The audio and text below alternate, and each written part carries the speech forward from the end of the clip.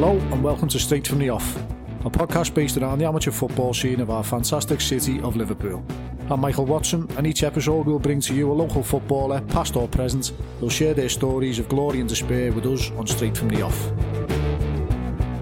Today's episode is brought to you by the 12th Man Pub, Anfield, welcoming back old customers after all this lockdown, so get in there, get your pints in and see the lads. Today's guest, very special guest. I've courted him for a while. He's obviously been a bit busy because of the success he's had over the recent couple of months besides lockdown. And the lads have managed to put me in touch with him. It's Ryan Lowe. Welcome, Ryan. Cheers, Mick. Looking forward to it. Made up to have you, mate. So, how we usually started is, mate, straight from the off. How old were you when you first started playing footy? Who did you play for and what team do you support? Yeah, well, obviously early on, mate, I think it was just playing in the streets, and whatever, and junior football and infant football. But my first real team I remember playing for was the Four Swallows. Yeah. Obviously, it was a big thing then down the Scotty Road League. Yeah. I was brought up around Grady first and then moved up to Anfield when I was about 10, 11. So the Four Swallows it was, mate. I was trying to think back of all the players who played in that team, but obviously the main figure of it was the manager, which was Bill Kenny, which is Billy Kenny's dad. Yeah, yeah. He was top drawer, to be fair. He knew a player when he seen one. Obviously, his lad went on to play in the Premiership. Didn't have a big career, but he got there in the end and playing for Everton. But Bill was special. I still actually speak to him now. To be fair, still high regard in Bill because he was a top man. Does he don't still give you tips and all that now? Do you know what, mate? Funny enough, I've got to ring him because someone was, I forget who it was now. And I always remember him because he was a top bloke, and even as a kid. And then I moved to Anfield and he was living at the top of the road. He walked everywhere. And obviously the family connections, and we'll go on to later, which was big John Kenny. No, Eddie Kenny, sorry. Eddie Kenny, who was the manager at Sandon. And then John Kenny and Eddie Kenny, who were all my mates. But someone passed me a betting slip the other week, and it had something like, keep going, well done, Bill. So I thought, I need to get hold of him, you know what I mean? So I managed, boss, mate. And again, look, he'd be looking at me, thinking, he sort of helped me in my pathway. And then obviously, me big team who support, mate, is obviously the Mighty Reds. So we've had a good June, to be honest. Promoted in June, the 5th or something, and then Liverpool win the league in June the 15th or 17th, boss, whatever mate. It was. Boss, I seen you in Madrid when I was there with the lads and all that, with Maff and the boys. Boss tripped at me, yeah, boss, mate. You know what? We went in a camper van. That's right. Do you know what, Mick? I thought to myself, so the year before I paid like through the nose, you know what I mean, to get to Kiev. My flight got cancelled on the 8 hours before. So you never made it? No. I was in the airport wandering around trying to get on a flight like a hobo, but do you know what, mate? Was it meant to be? I know it weren't meant to be, yeah, and obviously we lost. If you'd have been there, might have won. But that was the thing. I paid the fortune for me and my lad, but I thought, you know what? I managed to go to Istanbul, and I thought, I'm going to take him. I'm going to get there. Like anyway, we ended up getting there, lost, so it weren't great. And then this time I thought, right, saves all the mess and spending all kinds of money. I just got onto the hire company and said, right, how much for a camper van? 6 berth. He went 700 quid. I thought, right, that's me. I'm just going to get me and my lad in the car and off we go. Anyway, long story short, we ended up going with my lad Alfie and his 2 little mates, Finn, Mark's little lad, little Luke Chandler. So anyway, but just 3 lads, off we went one day, a couple of days before. God, it was excellent, mate. It was like one of them Chevy Chase films.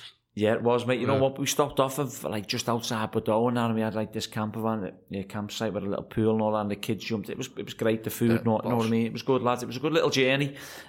Long, like, you know what I mean? Getting back, it was like a 5 or 6 day turnaround, you know what I mean? But it was good, listen. One for us to win, it was even something special. Yeah, boss, mate, boss. So getting back to the youth footy and the amateur footy, what school were you in? What seniors? I was in St Anthony's first juniors and then moved on to Campion. Yeah. So they obviously had a good pedigree of footballers, Campion, didn't they? Well, do you know what, mate? That was one of my reasons I wanted to go to Campion, because I lived obviously in Anfield, so I had to go up Deal and down Hill, so up Mayor Lane and down Everton Hills. And it was really for football again. Listen, I weren't the brightest in school, you know what I mean? I'd done my work, but I weren't, the brightest in terms. I knew what I wanted to do, to be honest, Mick, and I thought if I can get to the school where I play football all the time, end up getting in the team early doors, and then I end up captaining the team, and then over the years, I end up getting a chance to play a year above with the likes of Carl Fairlong, Lee Powell, Lee Pryor, who else was in there? Yeah, it's always a good sign. If you're playing above, especially the players you've just said then, they're all good players as well. Players. Well, they were, I think Lee Powell was at Everton at the time, Carl Fairlong was at Wigan at the time, Lee Pryor was at Liverpool. And to get the nod to go up was, I think Terence Brown was in there as well, to be honest, and the Wright, Anthony and Thomas Wright, they were in the team. So, yeah, and then I got, you know what, I only thought back last week, I ended up going to it was in 40 year seniors, so it was 1, 2, 3, 4, 5 years ago, weren't it? And old school style. Yeah. And my lad comes on, I'm going year 9, year 10, what's that? Yeah, girls, year 11, year 7, year 8, and I'm like, lost with it. But, and then we're going to represent Great Britain, you know. It was a great little tournament, and Paul Carden was on it he was from Carden Leanham, was he maybe? Yeah. Or I forget what school he was. And we went to France, and it was a boss trip. Honestly, it was a boss trip. But I got left out the final. I'd played a few of the games, so at that time I didn't really have a position. I was either like attacking midfielder, winger, striker, so it was all over the place. And I remember getting on like with about 10-15 minutes ago. I think we ended up losing the game, but I was gutted, you know what I mean? Got to the final of like representing Great Britain through the school, which was special, to be honest with you. I still got some pictures somewhere, my mum's got them, but you know, early on in your career, then you think, okay, where does this take you now? You know what I mean? And obviously, we'll talk about years later. Yeah. So at that time, you played a year up in school. You're representing Great Britain, so you know that you're in the top bracket of especially the lads in the city. You know that you. Yeah, because what happened was when I was so I think that was, so I'm just trying to think of the years now and the ages. So that might have been around 15, 16. At 14, I was at Liverpool. And I broke my ankle, jumped off a block of flats by my mate Twinnies there. As you do, yeah. As you do, you know, you're a young kid. I think I can jump off that, bum fractured my ankle, so I didn't play for a year. That was from probably like, I was at Liverpool from 13, and then 14 maybe, and then I had a year out from 14 to 15, and it was that year coming back. But when I had that year out with my ankle, I was thinking to myself, well, you know, where do I go? What do I do? I used to love the motorbikes, used to have a little scramble. I was everywhere on them. Yeah. Good job I had it for that year, to be fair, to get me everywhere. And then it was the year later, I started kicking on a little bit, you know what I mean, at 15, because I thought, right, well, I've missed a year's football now. And then so when I played for East Villa, that's when I think I started signing for East Villa. I think it was with them for like 2-3 years, East Villa. And that's where then was that the Walton and Kirkdale then? Yeah, we were in Walton and Kirkdale.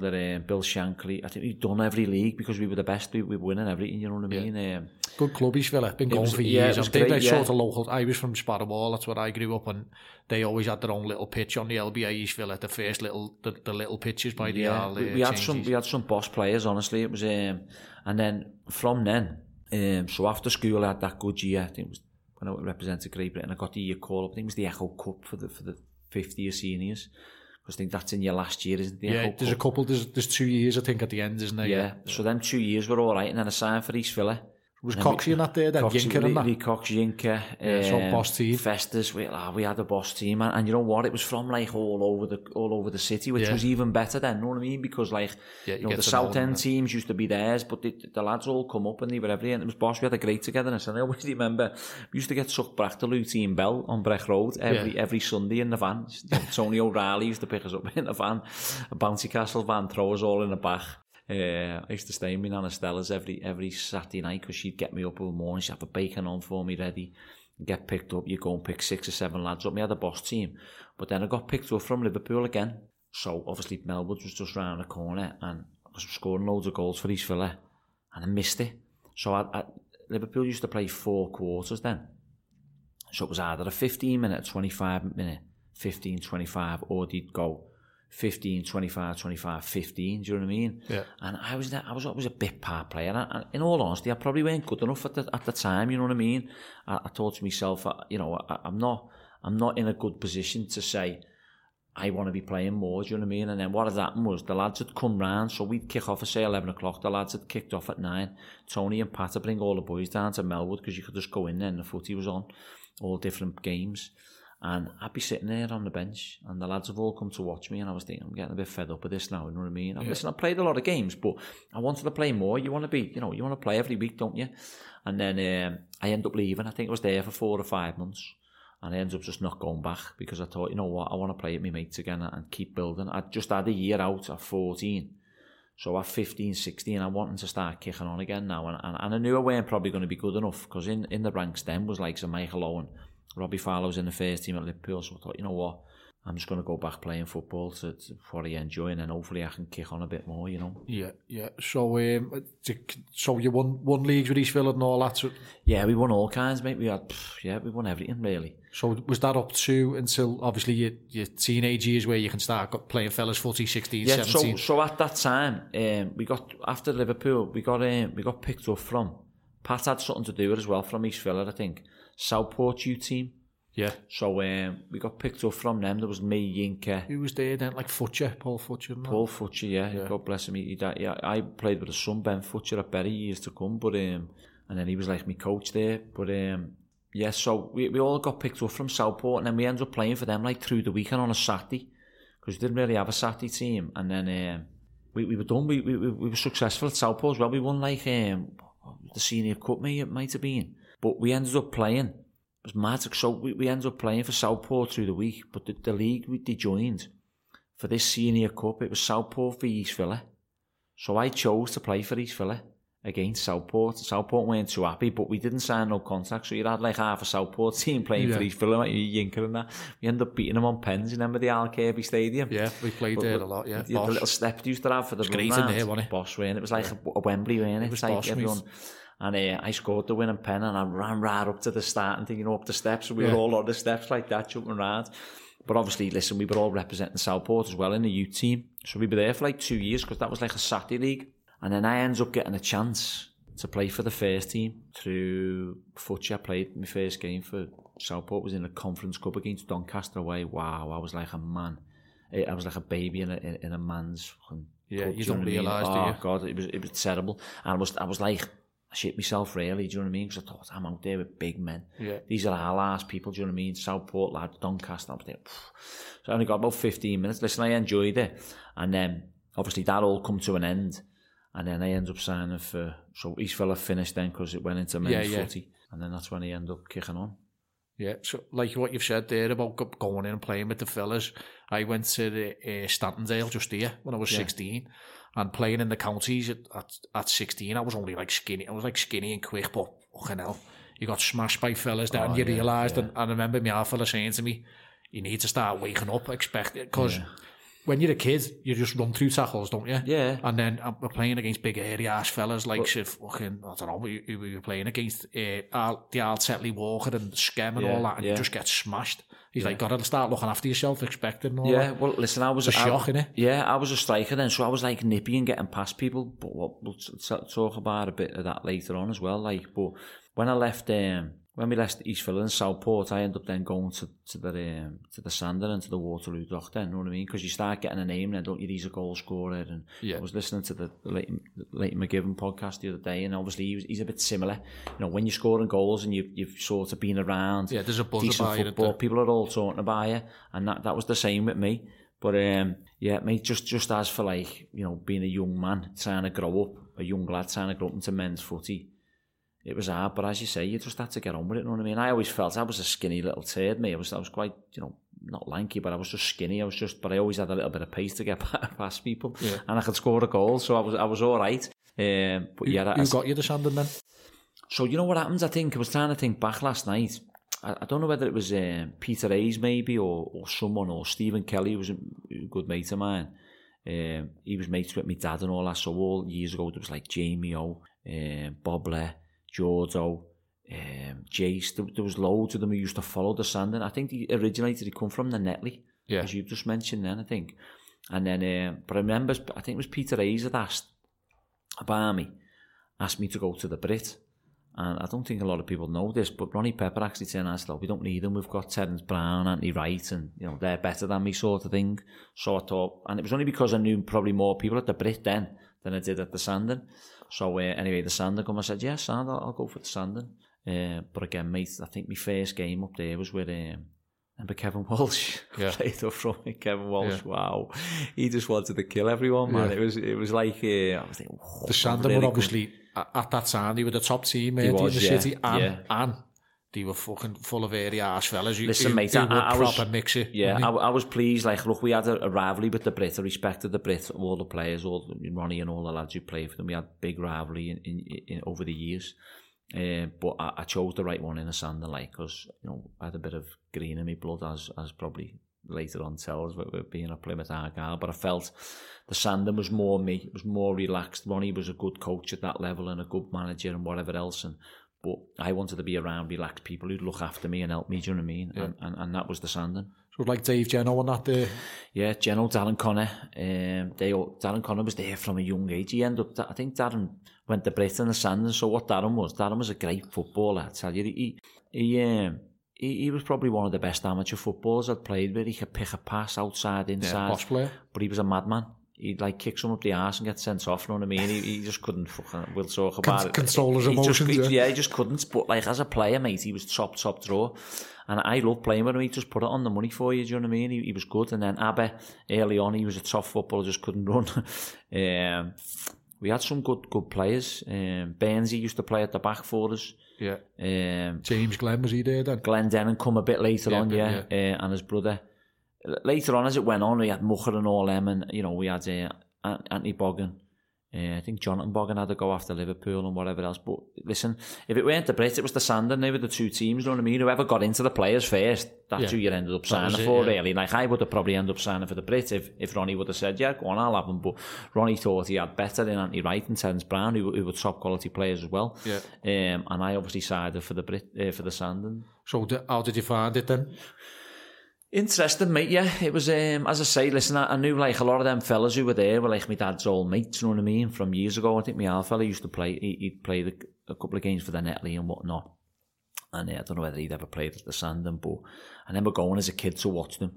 And they had all the R-asses, they were all there on the sidelines, and you know what I mean? It was great. And, when I was there, I felt like I was looked after, do you know what I mean? So, like, anyone rattle me, well, as I said before, that big Kevin Walsh, he'd just run over and grab someone like, whoa. Strangle someone. Do you know what I mean? But like, you know what, mate, listen, I loved the time there, and then, early on it was a bit like, whoa, do I really want this? But then on the other hand, a lot of people used to say to me, no, look, you'll be sound, just keep playing, keep scoring. And I remember the Sunday Prem at the time was brilliant, mate. There was fans like... Brilliant, yeah. The Dockers Club used to be... So the Brit and the Sandon, there was probably... I don't know, you might know more than me here, but there was between 400 and 500 fans around that pitch watching them games. Some fellas wouldn't go home from the Dockers Club, would they? They'd watch the Dock on a Saturday, get in the alehouse, roll home, back in the morning, definitely. Same again. Mate, it was brilliant. Listen, I think it's died of death a little bit now, the Sunday Prem, you know what I mean? Because of all the violence and that goes with it. But in terms of... them days, mate, look, people kick shit out of each other on the pitch, but they'd shake hands after it. It was probably about 6 divisions then as well. Yeah, and it was great. But listen, there's probably too much for me even to remember with the Sandon. We had some great times. I remember going on a bus to, I think it was to Darlington or somewhere, and Bob Lacey, that was his name, Bob Lacey, used to call him Bobbler. He was walking the top of the bus. I think he probably hadn't been home. And he's giving everyone a shot of whiskey. I'm like, whoa, shot of whiskey for me, Bob. I'm getting off this bus and I'm going to try and play footy and score a few goals. The last thing I need now at like 16, 17, or probably 17, is a shot of whiskey, do you know what I mean? Yeah. I've never drunk any spirits in my life then, you know what I mean? And you can't be giving me a shot of whiskey. But again, mate, just the camaraderie and the way the club was and the players and that was great. So I was went to Vazak school, and the team down there was the only name. So a couple of my mates, Davy Jones and Steve Winnett and that, there was not a rumour, there was a little thing going round about this kid scoring goals for the Sandon, was obviously you. So Steve Winnett, who just loved his footy, sadly he's died now, Steve, he said to us, do you want to go and try and catch the Sandon? They want to see what the fuss is all about, this kid scoring all the goals. So goes down the Dockers, don't know who it was against or whatever, and that's when Bunny was singing There's Only One Ryan Lowe on the side, and at one point he got the corner flag. He picked the corner flag up and he's waving the corner flag around, singing There's Only One Ryan Lowe, and I'm thinking, I had players to play Sunday League, like you had your own little song. Lawless had his own little song fucking with the Lunatics who used to watch him, and I'm thinking, how good's that? Just mate, do you know Bunny, right? We had a great little relationship. So when he was doing that to me, I was thinking, can I lose this old fella here with a big nose on him, bottle of whiskey, and bless him, he you know what I mean? He was like a tramp really, weren't he? Do you know what I mean? He was, he was like a font of knowledge though, wasn't he? Oh, his knowledge on football was fucking different class. So then I started inviting him in. So after the Sandon games, inviting him into the Dockers for a few drinks, and he'd sit there with the lads. 1 or 2 people would take the piss out of him, just try and have a bit of banter. But he was an old bloke, friendly banter. And then when he got a little bit, when he got a little bit drunk, he'd get a bit upset, believe it or not. So it broke my heart a little bit with him. And then there was a time I remember taking him to there. I thought, fucking hell, buddy. I think we were going out on a Sunday somewhere. So and then we were at the Dockers, and he had his old pants on, and look, he was an old bloke. And his cap on. He lived on his own, his cap and all that. Yeah. So I remember taking him to that little sports shop next to Uncle Sam's. Remember in town? Yeah. It was called something like... Yeah, I'm on it, yeah. I don't know what it was called anyway. So went in there, said, come on, buddy, get in. So got him a Kappa trackie. A navy Kappa trackie. Was it a suede one, was it? No, it was like the old nylon type one, know what I mean? Yeah. So Kappa trackie and a pair of Kappa tradies, brand new white ones. We said, right, come on. So we got him in, got this trackie, went back to Dockers, because we were go out all day. Them days, used to go all the boozers and that, you know what I mean, all down counter or whatever. And a load of us were going out. We used to have a little plastic bag. So I said, come on, got the tracksuit. Said, right, we're going back to Dockers. You get in the fucking changing rooms there, get a quick wash, little tidy up, you know what I mean? Comb your hair over and all that. Take the cap. He went, no, me cat. Anyway, loved the cap, didn't he? So when anybody walks in the Dockers Club like fucking out of a catalogue, you know what I mean? It is cap and slacky. Walked in like Stoichkov in the 90s. Mate, it was fucking, lads go, yeah, bunny. But, and then obviously, the more I seen him, the more he'd shout it, you know what I mean? And he just sort of got like, I always brought him in for a drink and made sure he was looked after, throw him a little 20 quid here, there and everywhere. And then sometimes, he used to get a few bit of change off the lads. So they go, yeah, bunny, go on, next thing he'd be off. Because he lived in Eighton, didn't he? Just outside Eighton. Yeah, he followed the Doms as well, didn't he? The Doms, yeah. So I think then he used to think, fuck this, I'm off now. I'm either going home to get me a bottle of whiskey, or because I've got a few quid, or I'm going to go and have a drink with his mates up there. Yeah. But no, he was brilliant. And then, do you know what? Sadly, he passed away. I found out he died. When was that? Who was I playing for? I was playing for MK Dons, believe it or not. And I couldn't fucking find the church, man. I was absolutely gutted. Because I got told it was up in just outside Eighton there, by Alderey, around that way. Yeah. Anyway, the church was supposed to be around there. Oh, God, I was gutted. I just couldn't find the church nowhere, you know what I mean? Someone had mentioned there was one church, there was not there. Someone had mentioned a different time. So I was gutted, but no, he was a top bloke. But one thing I can say, mate, is listen, not just me, but the likes of all the players, he knew his football, do you know what I mean? Yeah. He knew his football, and that song, we still say it now, me and the lads like Pino and Maff and that, a few of us will say, you're no Ryan Lowe, you knobhead. Yeah. That's what he used to say to people, do you know what I mean? Awesome. You're no Ryan Lowe, you knobhead. Fucking great. He was brilliant, yeah. So, and then you said you played for the Dock. How did that come about? Same scenario, really? Same scenario, but just, I want to tell you this story about the Sand and the Brits, because Bergie, I hope Bergie's listening, because me and Bergie used to have honest to God, man, he's a good lad, Bergie, and we end up having a great relationship. And, the bend, don't worry. He's mad, mate, mad at it, I tell you. Hell, he was, boss goalie, he was like a cat, he just jumped for everything, but he used to wind me up all the time, know what I mean? Here he is, look at him, the little faggot with his white boots on and all that. Here he is, what are you going to do today? And he'd walk like this, like Conor McGregor.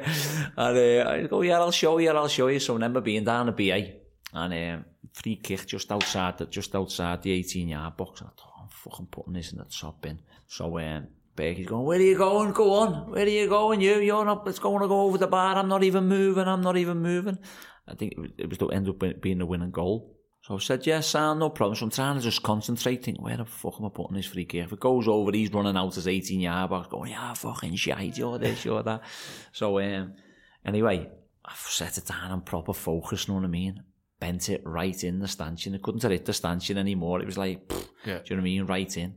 So I've ran round the wall and I've gone, what's that, Bergie? What's that? He's picking the ball out there. I'm going, go on, pick the ball out the net, you fucking crap. And I ran back, buzzing up the line. We ended up winning. But listen, one thing we did do, we had mutual respect for each other right after the game. Bone fried over, shook his hand. Yeah.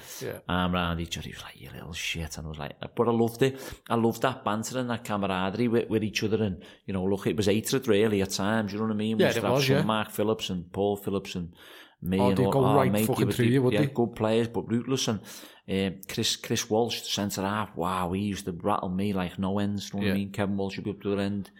He was a boss fella off the pitch, Chris, but no question about it. He tried to hurt you because he knew that if he didn't try and tackle you or sort of leave one on you were going to run past him, and that was the name of the game really for me. I was skipping past plenty of people, but listen, mate, there was some areas out there that were just looking to scary, man. To scare you, yeah.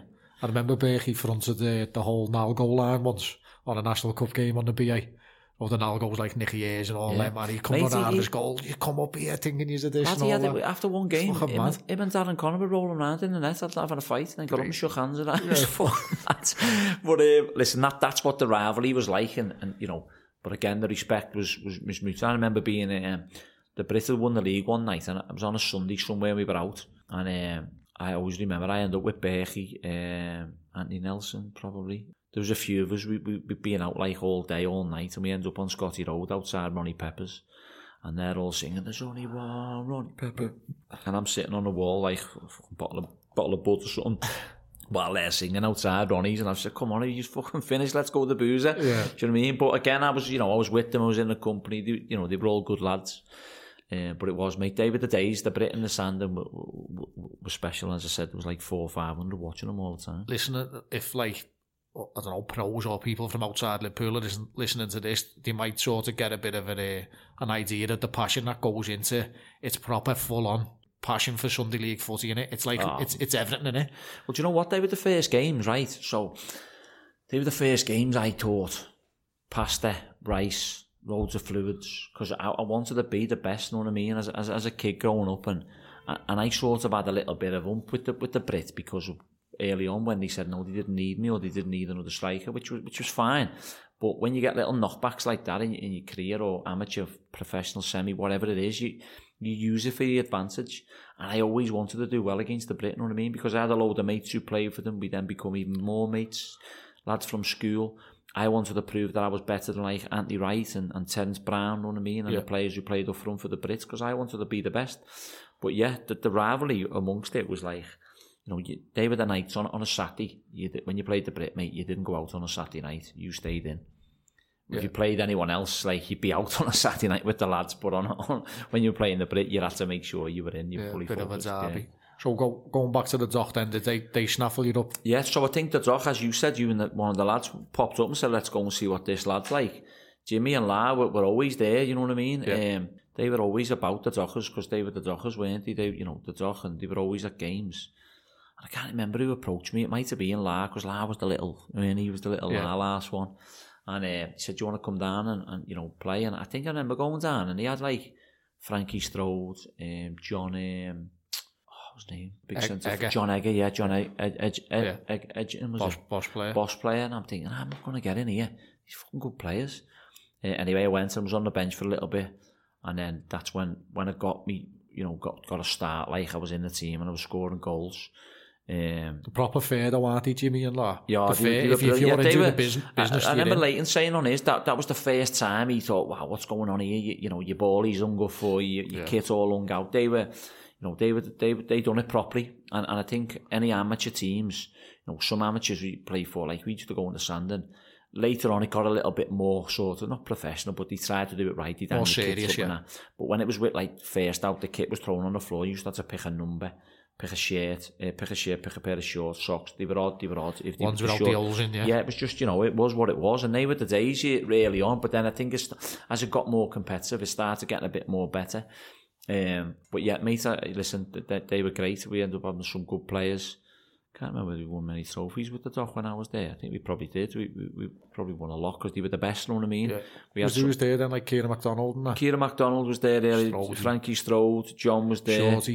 Shorty was there. He sort of retired. Then the new crop come around was like then Anthony Bogan. He played for the Sandon with us. He was there. Terry Murray. Yeah. Also all the younger lads. Yeah, so then all the younger lads started coming through. We had a boss team, like, don't get me wrong, there was some good footballers. So you're doing the damage for them, is that to Bersco invite you down then, or? Yeah, so what happens then was, I was sort of still, so that was it. So I was playing for Southport at the time, so that was probably the year. I got the back end of the season with the dock. I went with the dock for long. Yeah. Because then, what happened was, Bersco invited me down at the back end of the season. So I remember playing about 7 or 8 games so I had a full season, nearly 3/4 of a season with the dock. And then Bersco invited me down. I went down, and Jimmy Lau a little bit gutted because they were like, no, look, stay with us, you know what I mean? You know, I was like, I know, but I want to play football. Like, I want to try and get professional football. They were semi-professional. And then Peter King, God bless you, he was a big influence on my career. He passed away at an heart attack 10 years ago.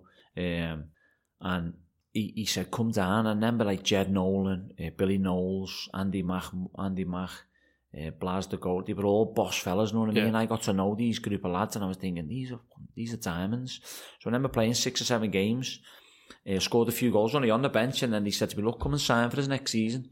John Davidson was the manager. And I was like, I don't know. So it was in the Unibond Division 1 then. Yeah. So I thought, well, look, it's hard to keep track of the leagues now. I don't know what it's changed. Leagues, mate. I thought, well, it's semi-professional, that. So I want to be a professional footballer. If I have to go through the ranks, I'll go through the ranks. So anyway, I went up pre-season, and he said, look, listen, you're going to be one of the main managers. You know what I mean? If you do show what you showed last season. So I had a full pre-season with them, and then that year, I'm playing up front with Wildy. Listen, we had great lads, great players. And I scored 38 goals that year. We ended up getting promoted to the Unibond Premier. Yeah. But that year, when I was scoring all the goals, again, where it gets out, doesn't it? So I ended up going on trial to Tranmere. I ended up going on trial to Everton. I ended up going on trial to Rochdale, Hull. Fucking hell, where else? I think he had a few other options to go on trial because then I was talked about. But the story of it was, I thought, you know what? Peter King actually said to me, I can say it now, but he said, he wanted to offer me a contract, Bearscough. I used to get 50 quid a game, and I think it was a tenner a goal. So my 50 quid would pay for my car, petrol more or less going up there, and my petrol coming back to Bearscough, and a couple of drinks in the Barons after the game with the lads. Packet of crisps, little cheese and crackers. Yeah. And I used to have like 2 shandies, because, obviously I was driving the car, unless we were staying up there on a mad one. Yeah. I'd leave the car. Anyway, long story short, Peter King said, don't sign the contract. I went, why? You were going to give me 100 quid, so I'm taking 50 quid, 100 quid, 20 quid a goal. I'm thinking, because then you want to fucking sign it because they want money for you. So I said, okay, son. So kept he, but on Aris the life out of me, the chairman of the Bearscough pulled me. So he's looking after you there, isn't he? He was, because he knew Peter King was at Liverpool as a kid, and, in the A and the B teams then, and he knew, he thought, look, although I'm the assistant manager here, he had a full-time job, and he wanted the best for me because we become dead close friends. So I thought, fair play. It was the best bit of advice really he gave me. Listen, I don't think it has stood in my way when I end up moving, but I thought for me to go for free is better than going for 10, 20, 30 grand, because some clubs might not be able to pay it. So I ended up going to the story of this. So I scored like 25, 30 goals. Funny this. And anyway, Tranmere comes crawling. But Sid Benson was always around and was desperate to get me into Everton. Sid, he's another one, God bless him, who passed away. He was a big influence on me through the non-league, the grassroots, because he was wanting to get me in all the time. So Everton was sort of like, didn't really want to know, because I was at an age where he was like, oh, what's he going to do now? He's 19, I think, going on 20, or 18, going on 19. They'd produced all their players, the Michael Branches and whoever else, who were the strikers. So next thing, gets a call and said, well, Sammy, I want to take you in. On trial, I went, all right, sound, yeah. So I'd been at Tranmere years before as well on trial and got rejected. So next thing, I goes into Tranmere, so I'm in there for a week. So playing a few games with all the first team. John Aldridge and Kevin Sheedy were the managers and assistant manager. So Eric Nixon was the goalie there. Players there at the time was Garno was playing. What's the kid from Ayton, midfielder? Yeah, I know what you mean. Kenny Hines and all them. There was, Jeb Brannan and all them. These are good players, these. I'm not going to be nowhere near, but they just wanted to get me in probably for the reserves type, you know what I mean? But remember, Greg Blunder was playing for them. They had some good players up there, so I thought, there's no way I'm getting in here. Anyway, long story short, I'm there for 2 weeks, didn't play one reserve game. They had 2 games on the pitch. I'm fucking fuming. I thought, why have they had me here? Because he come and watch me, Kevin Sheedy, and I scored an hat-trick. He come to watch Lee McEvely first, and I don't think Lee played, or he was younger than me, Lee, and he didn't play, so they got me in. Said, yeah, we'll get him in, have a look at him. So I thought, Sam, go there. Nothing happened. I remember being out on a Sunday in the Liverpool bar, Liverpool Arms, is it? In Sam by Liverpool, the pub there. Eric Nixon was in there. He was always in that. Always there, mate. Louie, come here, laddie. Because he used to grab me over so I'd hang around for little extra sessions, and he'd go, come here, do these shooting drills, these keepers for me, and I'd take some shots and all that. And he went, you're in tomorrow? I went, no, the 2-week trial's up. He went, fuck, come in, I'll speak to the gaffer. I went, no, I'd have been stubborn myself. I said, I'm not going in. because no one spoke to me. John Aldridge didn't speak to me. Kevin Sheedy didn't speak to me. I've been playing for Bearsco, scoring loads of goals. They've got me in on trial. At least you can do look at you, is look at me and speak to me to say, look, son, we're going to get you in again. There was 2 reserve games, you didn't put me in them. So he went, I said, I'm not going. You can do one, basically. And that was my attitude towards him. I thought, no, you can do one. So anyway, long story short on that, I'll go back to the Bearsco thing in a minute. I seen Kevin Sheedy out in town when I just got promoted for Sheffield Wednesday to the Championship. So I fucking give him a right earful. He was pissed. And I said, Kev, Ryan Lowe here. He went, all right, mate. I went, you fucking had me in Tranmere and didn't even look at me. He went, that was all. Oh, no. He went, no, wait, mate, it was Aldo. But I collared Aldo as well on Allerton Road, not long after it or before it. I can't remember the times. I give him a bit as well. And he was like, it was Sheeds, he was an Everton fan. I said, John, don't take the piss, mate. My career was on the line, like. He's like, Lowe, and I know his lad, Paul Aldridge. Yeah, Paul, yeah. And he was there, he went, Lowe, everything all right? I said, yeah, sounds. I just had to get it off my chest. John Aldridge was a legend for Liverpool. Kevin Sheedy was a legend for Everton. But I had to get it off my chest, right, mate, to say, no, you don't treat people like that. And look, he didn't treat me bad, but he didn't treat me good. He got me in on trial and didn't really entertain me. I thought, right. So that was another reason why you think you want to make sure that you prove these type of people wrong, do you know what I mean? And then, funny enough, going back to Sid Benson from Bearsco, Sid got me in at Everton. And I thought, get me in at Everton. He went, no, Ryan, I'm getting you in. Colin Harvey was the assistant manager, now Kendall was. Like the truth be known, my granddad Frank was good mates with a few Everton fans. And he used to go to the boxes and all. They used to have a box in there. So he got hold of Colin Howard Kendall and said, look, have a look at my grandson. Anyway, he managed to get me in.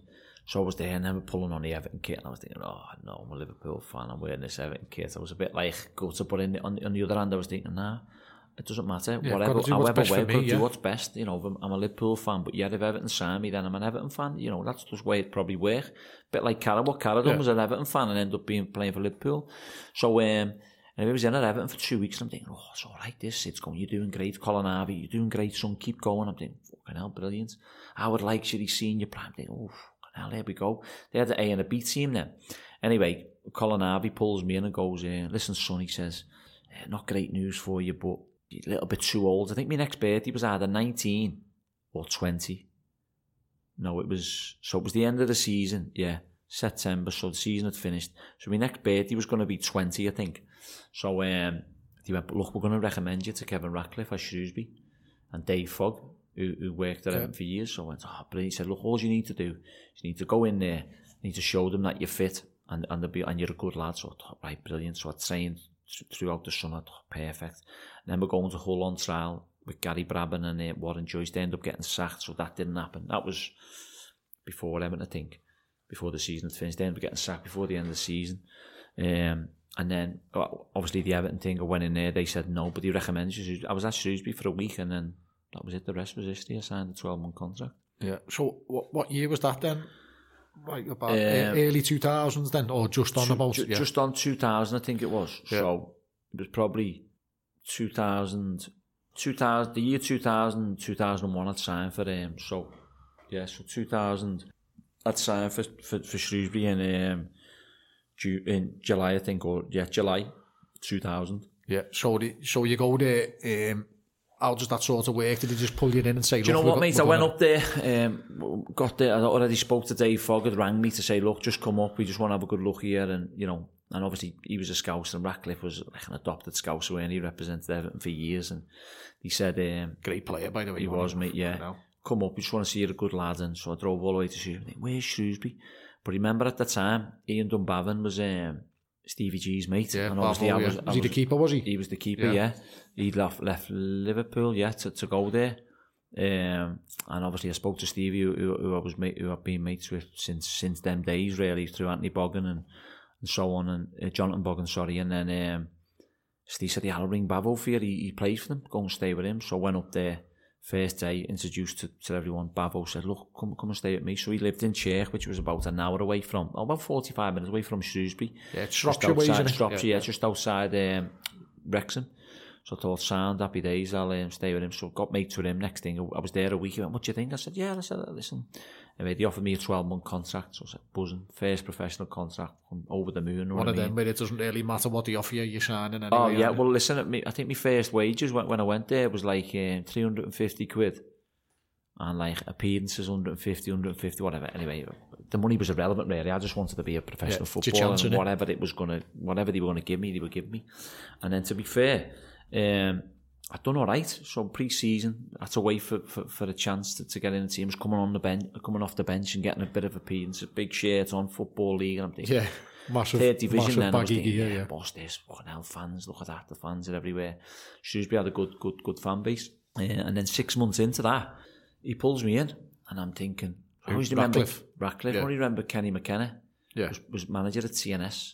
He offered me £1,000 a week in the Welsh League. Did he? Yeah. He went, come and sign for me I'll give you £1,000 a week. And I'm thinking, hang on a minute, £1,000 a week. Then that was fucking hell, £1,000 a week's a lot of money now, but then, and I'm thinking, so I got a bit of information. I thought, no, I spoke to Peter King quite a bit. He said, no, don't do it, lad. You'll be all right. Just keep going. Because I could have easily sacrificed, if I was chasing the money, I could have easily sacrificed the Football League for money. So I'd have been playing in the Welsh Prem where you never fucking get out of, to be honest with you. Do you know what I mean? It's a good league and you pay good money. But I'd have got, 3 times more than money. I thought, fucking hell. And I thought, no, I'm not doing it. So I never done it. That was a big call for me, really. So Ratcliffe gets me in, and I thought, it was around about the same time, I thought he was getting me in to say, look, it's not quite worth, we're going to farm you out to here or to there. Next thing he went, we're going to offer you a 3.5-year contract. I was like, what? He went, yeah. I was like, fucking get in. So me and one of my best mates at the time, Luke Rogers, we were 2 youngsters who were trying to break through. He signed a 3.5-year contract, and I signed a 3.5-year contract. But I always remember, he got fucking, he was a couple of years younger than me, and he got about $1,000 a week, and I only got $650. But I went asked, I was on the ladder, I was climbing up, know what I mean? So I said to him after, did you sign yours? He went, yes. How much you get? He went, to give me £1,100 or £1,000 a week, and I was like, what? But Cardiff had approached the club for him, because he was young up and coming, know what I mean? I wanted to have a good career. And no one approached me, only TNS, but they thought, fuck, he's not going TNS. So, mate, after that, signed a 3.5-year contract. And so, listen, I owe a lot to, although I'm a mad Liverpool fan, I ain't got no bad feelings for Everton, know what I mean? Rivalry aside, listen, I want Liverpool to beat them every day of the week, but they've helped me out big time in where I went. So not a lot of people know that, because everyone thinks, I'm a staunch Red, and I am. But Everton actually got me on the ladder. They were the biggest ones who helped me in the pathway to where I got to. So there's a few stories of that happening with Everton, isn't it? He's done it with Jose Baxter, didn't he? Yeah, got him in back in his 20s to let him just play footy and see if he can. Listen, there's probably stories as well for Liverpool that have done it. Do you know what I mean? It's just that you don't know people who've done that. I think like I remember I was listening to a thing with Jay Speed the other day, and he said he was out of a club.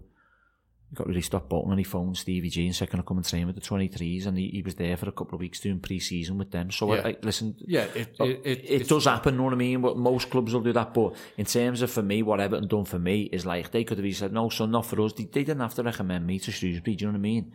But they did. Yeah, no, boss, mate. So did you move up there then when you got the 3.5? So no, so I used to stay with Bavo in Czech. I used to stay in Mrs. Tench's, it was called, funny enough. So one of my good mates, Sam Easton, lives up there. We go up all the time, my missus and the kids, and see their kids and all that. And we're always like reminiscing, always drive past. Now it's still a bed and breakfast. Used to stay in there, £20 a night. You do your full English breakfast the next morning. Yeah. So we used to go up on a Monday morning, potentially stay Monday night, train Tuesday, come home Tuesday because you'd have Wednesday off, go back Thursday. It's not that far, is it? No, you know what? We end up getting a car school then, so loads of us. Runcorn Bridge that way? Yeah, so we used to go Runcorn Bridge through the tunnel right up towards Chester, Shropshire, through Wrexham, and that. So there's loads of ways, but we most of the time we travelled it. Yeah. So while you're there and you're playing a professional game, how are you finding it compared to what you've been used to? Tough. Listen, one thing I was fine with was the tackles, because through Sunday footy and Saturday footy, grassroots footy, I was accustomed to it. You know, I got belted left, right and centre week in, week out. And I was accustomed to it, but it was more getting to know the tactical side and the technical side, know what I mean, of like how it works and positional sense. Now, Kevin Ratcliffe again, at the time, first year, they brought Nigel Jemson in, who was from Forest, who'd been at Forest and won, playing the Premier League and all that. Nasty bastard. Yeah. Listen, he was an horrible fucker, but he was good, know what I mean? So, like, in terms of, say, horrible, he'd give you loads, like, if he didn't pass to me, he'd be like, wow, I was robbing a goal off him once, he wanted to kill me. Backstick, I thought, I'm not letting it was going in, but I was there to tap it in, I'm not leaving, I think it goes wide, tapping in, he went mad at me. I thought, fuck you anyway, it's my goal, so he was nasty, yeah, towards the youngsters, but he sort of helped you a little bit as well, do you know what I mean? And him and Luke Rogers were playing, who was my best mate. Yeah, who was up front, and then I had to adapt a right wing position because Kevin said to me, the gaffer, he said, look, I want to get you in, so I don't know where to fit you. Them two were playing well, and anyway, I ended up playing right wing a lot of the time, and I'd play the odd game up front. You take that, though, don't you? To get listen, mate, I would have took with everyone. Just to play football league was good enough for me. As it gradually went on, I started playing and fulfilling me potential a little bit. But at Shrewsbury was like me 5 years apprentice. I was there for 5 years, played different positions. We got relegated, got promoted to the conference, got promoted back up the first year. I was a big part of that, played a lot of games that year.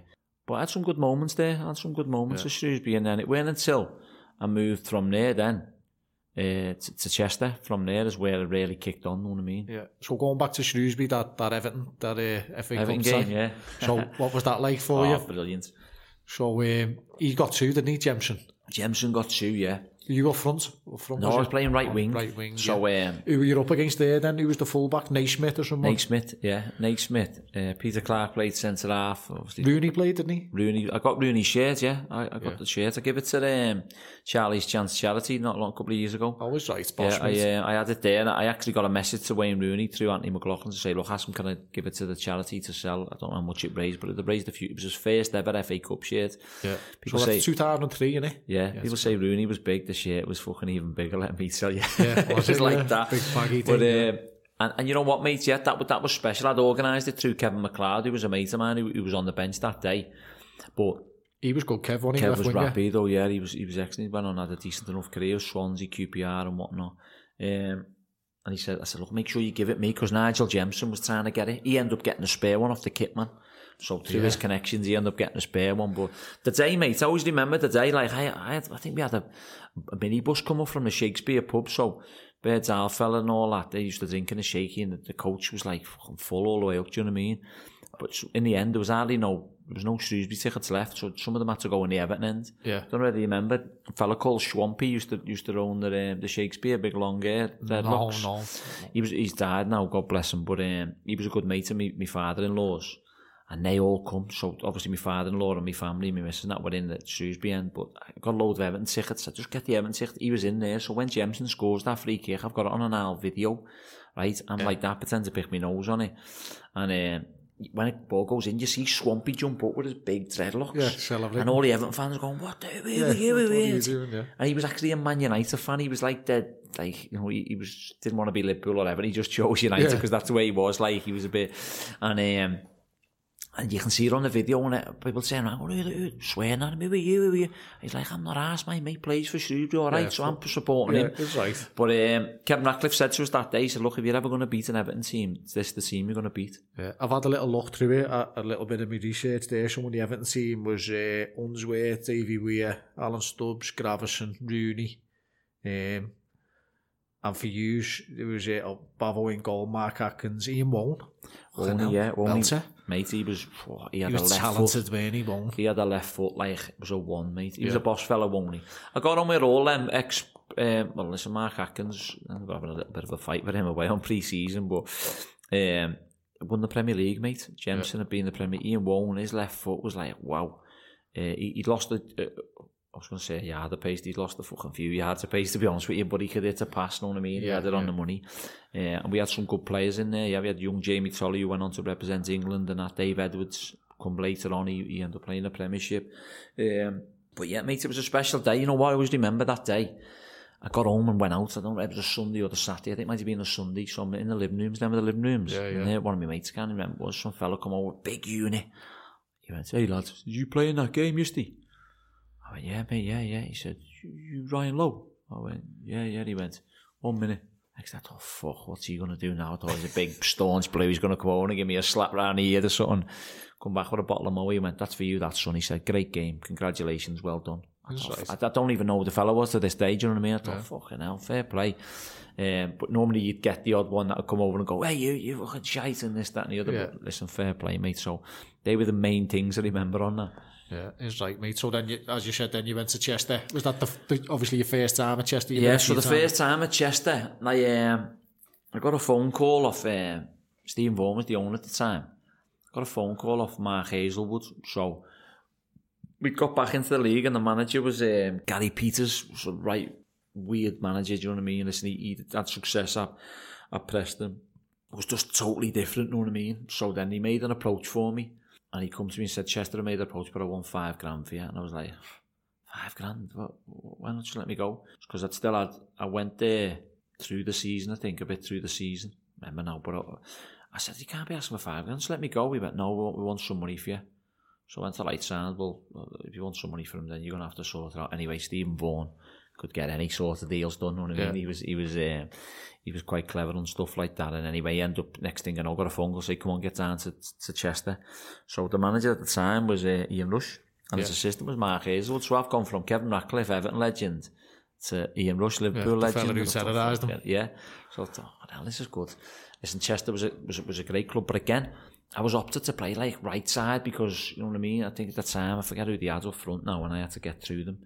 Michael Branch might have been there, yeah, he was the first time, and then there's someone else. This is before Mark Wright, then, isn't it? This before Mark Wright, yeah. So, anyway, Rush is there, and I ended up scoring a few goals that year, but I remember him pulling me saying, the game was going on, and I didn't have the best of start. He come over and he gave me a right roll, and he went, you've got fucking 10 minutes or you're coming off.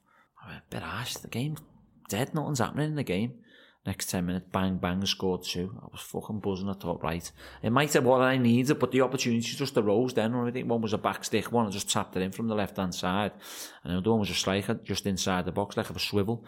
I thought, right, yeah, you just had a go at me there, but you didn't have a go at any others. But I think it was because he just paid $5,000 for me, or whatever he paid for me. Yeah. And I was this, you know, sort of, not marquee signing, but this signing that, you know, he was looked upon.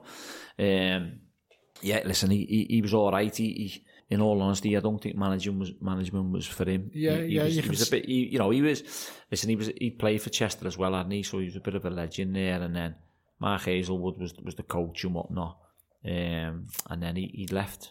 What was he like in the training and that? Drills? Was he trying? Yeah, no, I don't think. What I can remember, I don't think he really showed you how much he can finish, because he weren't a technical finisher, Ian Rush, was he? He was like he just burst through one-on-one and just scored. So whereas Robbie Fowler was a technical striker, weren't he? A technical finisher. And bend and that. Yeah. Where Rush was a bit different.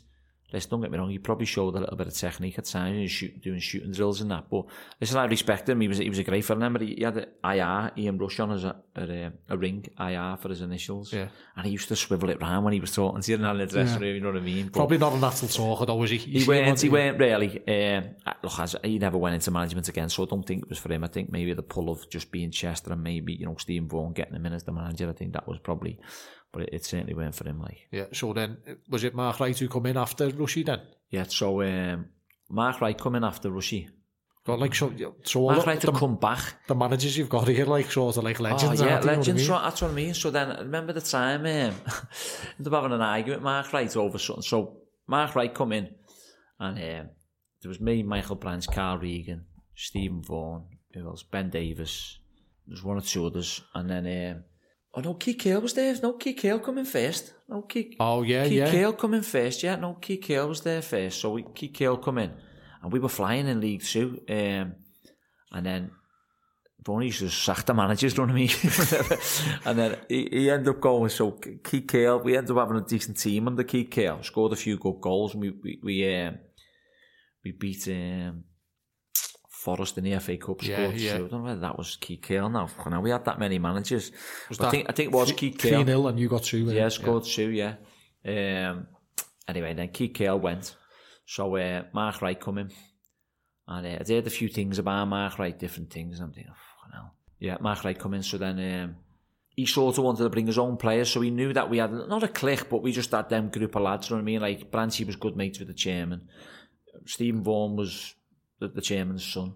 There was me, he was mates with them, Carl Regan. So he sort of, I think he wanted his own players in. Anyway, we played Wrexham away, and I'd been sick all week. It was on a Sunday. So I was on the bench. So he changed to a 3-5-2, which that's my formation now as a manager. And we used to play 4-4-2. So Mark Wright turning around to me going, where should your mate be now? Where should your mate be? And I'm going... Who? He went, Reegs, where should Reegs be? Reegs played right side, right wing back when he was a right back. So I said, well, I don't know, Gaffer, if someone tells him, you know what I mean? He just pull them in or whatever. At the time, I didn't have a knowledge of coaching and football and formations really then. So I think it was 26. So anyway, he said, I went, rubbish, he's crap, he's this, he's that. I said, oh, don't tell me, tell him anyway. I think we ended up drawing or losing. And at the end of the game, I think I come on for 10 minutes. So righties then come for me. And he's going, come on, Louie, you watch the game with me. What do you think? What do you think? Because every bit of movement, any mistake, he'd turn to me. He needs to get hold of the ball, he needs to do this. So he was sort of having a pop at me, knowing that I'd tell the lad sort of thing. Yeah. So anyway, he comes in at full time. So he's battering me. Louie, come on, you say. I said, oh, no, Gaffer, I've got nothing to say because I'm keeping my head down now. Come on, Ryan. I said, no. Anyway, I thought, you know what, I'm going to tell him now because he's asked me that many times. I went, Gaffer, I just don't think the lads are shooting 3-5-2. And he went, bullshit. I went, well, you asked me. Ask the lads. So the 3 centre-halves who've been talking about this formation now saying we don't want to play it, and Reegs. So Dave Artell, Scott McNiven, Sean Hesse, and then the next one was Carl Regan. So he went, right, let's ask them. Go on. Can you play? Do you mind playing there? Dave Artell, I'm fine with the Gaffer. Scott McNiven, I'm fine with the Gaffer. Sean Hesse, I'm fine with the Gaffer. I don't even have to fucking ask him. The next one was Carl Regan, and I've gone, oh my God, he's walked out the room. So I stood up and went, you fucking shithouses. You bastards. You've been fucking talking about this 3-5-2 that you can't shoot it. I said, and you fucking... And Branchy went, then Branchy stood up and said, you fucking shithouses. And as for you, he's walking out the door, you're a fucking clown to the manager. So next thing, it's all erupted, there's all arguments going on. Next thing, in the shower, we got off. Within 5 minutes, we get on the bus, ready to get back to Chester. Michael Branch gets a phone call, what the fuck's happened? Or Forney or someone. And he's going, why? He went, well, he's been on the phone, said he wants you and Louie out tomorrow. I went, sound, I'll fucking walk away, no problem, I'm out, I'll be done. So, anyway, a couple of days later, so that next day I remember being down in the Banjo pub on the Sunday when I had a drink with the father-in-law and that, me missus, and a few of the lads are ringing around each other, so we rang Ben Davis, who was on our side sort of thing, and said, Ben, what's got all that about? He went, oh, look, I don't want nothing to do with it, and you know, I don't want to be falling out with anyone, but I went, look, well, it looks like I'm done, and Branchy's probably done. So it was March time, I remember, so I'd scored a load of goals, so there was 2 teams in for me at the time, Yeovil. My missus was pregnant with my lad at Alfie at the time. Yeovil were in for me, which is miles away. I know Plymouth's far, but that's fucking the other way. And Walsall.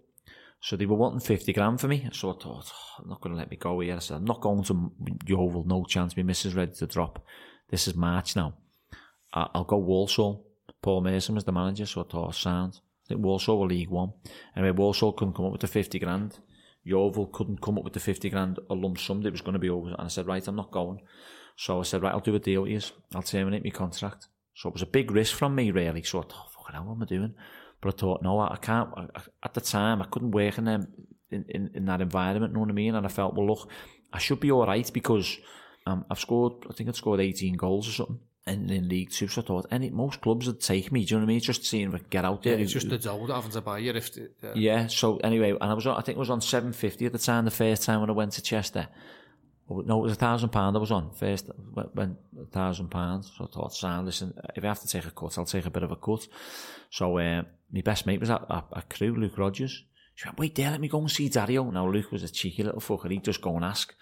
So next thing, he's gone in and said to Neil Baker, who was the assistant manager, and Dario Gradi, and he's gone, my mate Louie's at Chester. He went, yeah, we watched him. He went, but he's going to get out on a free. He went, really? He said, yeah, he's going to get out on a free. So he went, get him in. So I went and sorted it with Steve Moore. I said, just terminate my contract. You're not going to get no money for me. I said, it didn't cost nothing, so just let me leave. I said, because I can't work in this environment. He went, all right, look, we'll let you leave. Terminated my contract in March, right? So middle of the March, I always remember, because my lad was born the 20th of April, so it was a month later. So it was about the 20th of March. I'd terminated. So I thought, shit, what have I done here? So goes home, said, right, that's me done there. Luke phoned me and said, get in Monday. I went, right, son. Turns up to Crewe, was there a week. Just as I'd gone in, met Dario Gradi. He'd gone, right, so what's the situation? You're not getting paid? I went, no, Dario. I said, terminated, fell, bad vibe sort of thing. We had an argument and whatnot. He said, okay. He said, no problem. He said, nothing else. He said, they won't want no money for you. I said, no, contract terminated, got all the papers. He went, okay, I'll keep you for a month. So he went, are you getting paid? I went, no. He went, okay, I'll pay you £900 a week. I went, what? He went, I'll pay you £900 while you're on trial. I went, brilliant. Yeah, He went, sure, go in there, give your bank details in. I thought, fucking hell, they're paying me £900 a week. However way he done it or however he could do, I don't know. So anyway, he paid me. So I was there a week. Pulled me and went, we're going to sign you. I went, oh, brilliant, happy days. He went, I'll give you £1,000 a week. I went, brilliant, no problem. But for that month, I was there. No, sorry, I didn't sign after a week. I was there for a week, and then the week later, I was off, and my missus was having a baby, so she had pain, so I was off for a few days. The following week, he said, we're going to sign you. I said, brilliant. He said, we'll give you £1,000 a week. They were in the championship at the time. Yeah. So it was a big risk from me that I terminated my contract at Chester with no money, missus ready to have a baby. I thought, fucking hell, what have I done? But I knew that I'd gambled myself, I'd backed myself to get a club, because I thought, you know what, it's a big gamble, but I can back myself to get it. I knew I'd get a contract wherever I went on start, because I knew now, I'd been in it 7 years, you know what I mean, in the professional game, I knew how it worked. And to be fair, yeah, you know, Daddy will give me a 12-month contract. So did you love your time there as well? Oh, Crewe was brilliant, mate. Listen, I definitely helped me as a player. I reckon I become a better player, more technical, tactically aware, knew what football was really about when I went to Crewe. Crewe were in the championship when I signed. Yeah. They got relegated that year. I remember watching, they played Cardiff at home. I think that was the final score. They got beat 2-0. I think I was shit, I'd love to go from League 2 to the championship, you know what I mean? But Crewe were like that. They give people chances, non-league lads down the lower leagues. But that first year, well, in fact, I was there for, I was 6 months. Was I 6 months in? I was about 8 months in, and I'd scored a few goals. I was flying, and Dario pulled me and said, I want to give you a new contract. So I remember the story. He went, I went, yeah, no problem. And I was on, I think it was on 13 goals from right wing, and in League One. First year I played in it, like just off the striker type of thing. So 13 goals. I was trying to get to 15 goals, you know what I mean? Because I was going to go and say to him, because he offered me, I think it was on £1,000 a week, he offered me £1,200 a week. And I thought, I'm going to be cheeky and ask for a bit more. So Dario went, you haven't come to me over your new contract, Ryan? Because it'd been like a week or two. I went, I know, I'm trying to get 2 more goals, Dario. He went, why? I went, so if I've got 15 goals, I've got better haggling. I can come in and say, look, I've got 15 goals, give me more money. Yeah, I want 15, son. He went, how much do you want? I went, $13.50. He went, go down the ground this afternoon, get a sign that we all done for you. I went, shit, brilliant, okay, thanks. I walked away and went, you bastard, why didn't I ask for 15? But no, mate, listen, again, you know, he was one of the best coaches I've worked with, technical ability, how he showed you what he'd done. He was very, very good. And listen, Crewe played the right way, didn't he? A football philosophy and the style of play, and the players we played with there was different class. That's why so many players have sort of come through Crewe, haven't they, and established himself in the game as well, going up to the top levels. Yeah, they have, mate, because you know what? He had a great relationship with football clubs, Dario, and Crewe itself. Excuse me, in terms of like, you know, look, this is what we want. We won't take the piss, but we've produced this player to be a Premier League player or a Championship player. We want rewarding for it.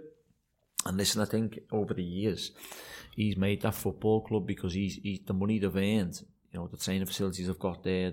You know, everything that goes with it is different class. So after Crewe, Stockport on loan and back to Chester, is that how it went? Yeah, so what happened was... You've probably forgot, haven't you, that you've had that many moves? I've had that many. You're getting commission on any of these moves? Like, do you get a percentage of any fees or not? No, you don't fucking... Did you have an agent at the time? Or yeah, I had agents up and down, and I was like, you know, there was different agents who were like, you know, I remember being with Neil Sang years ago when I was first started out. But again, at the time, now looking back, I didn't need an agent because... I weren't really, you know, weren't moving to the Championship then or League One. I weren't moving for big fees. Not tons of money, No, it was only later on in my career I ended up having, you know, going for fees. But so anyway, how it happened, that Steve Holland come in, who Dario had left and resigned and gone to the youth team again, under 13 or 14, whatever it was. And then Steve Holland come in and went, look, Ryan, So Steve Holland now is the assistant manager of England and being at Chelsea, you know what I mean? Yeah. And he's gone, Ryan, I'm going to bring more youth through. I said, okay, Sam, no problem. He said, so I'm going to make it available. So I said, okay, no worries. So anyway, as it happened, he made me available. So I went, right, no, look, I'm not going. I'll go on loan and see how it goes. So anyway, we ended up going on loan to Stockport. So the back end of the season it was when he took over. Yeah, because it was a weird time. He took over. And then I ended up going to Stockport. I only played one game and done my AC joint in my shoulder. Got actually dived for a penalty in the box and never got it. Shoulder pops, so I was out for like 8 weeks. And then Stockport ended up getting to the playoff final, but I'd only contributed a little bit, you know what I mean?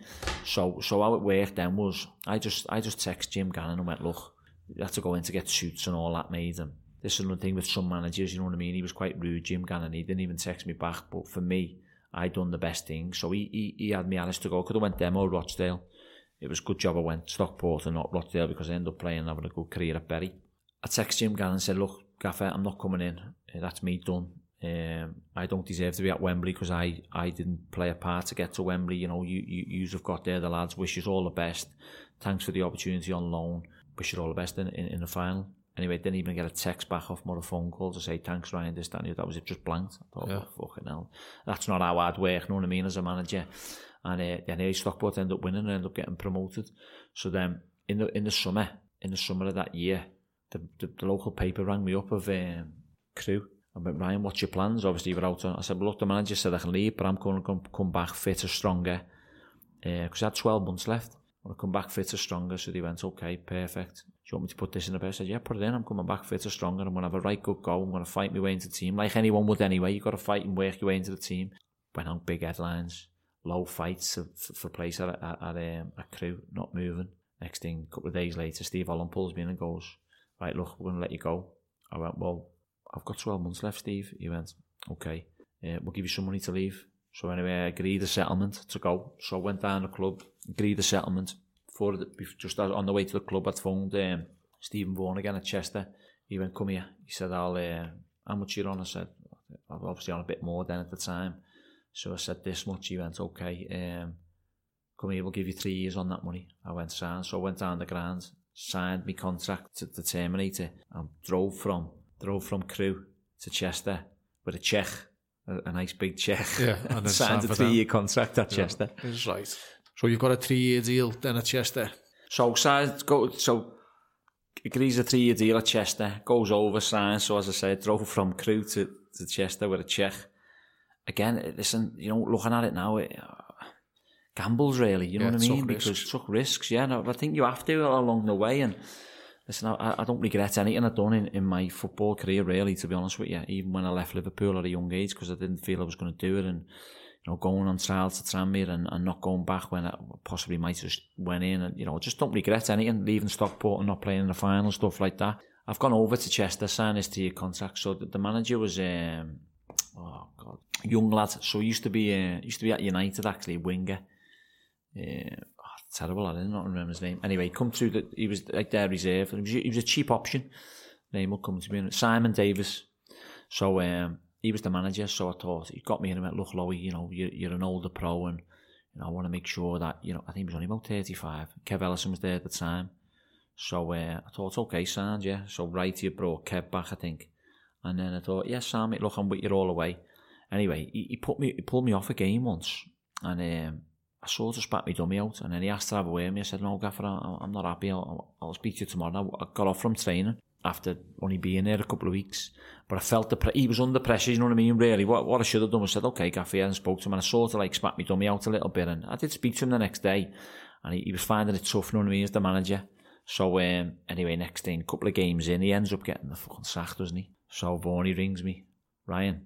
I says, yeah. He says, you all right? I went, yes, Sam, but what's happening with the manager who's coming in? Because there was loads of names touted around. He went, I'm bringing Mark Wright back. I went, oh, for fuck's sake.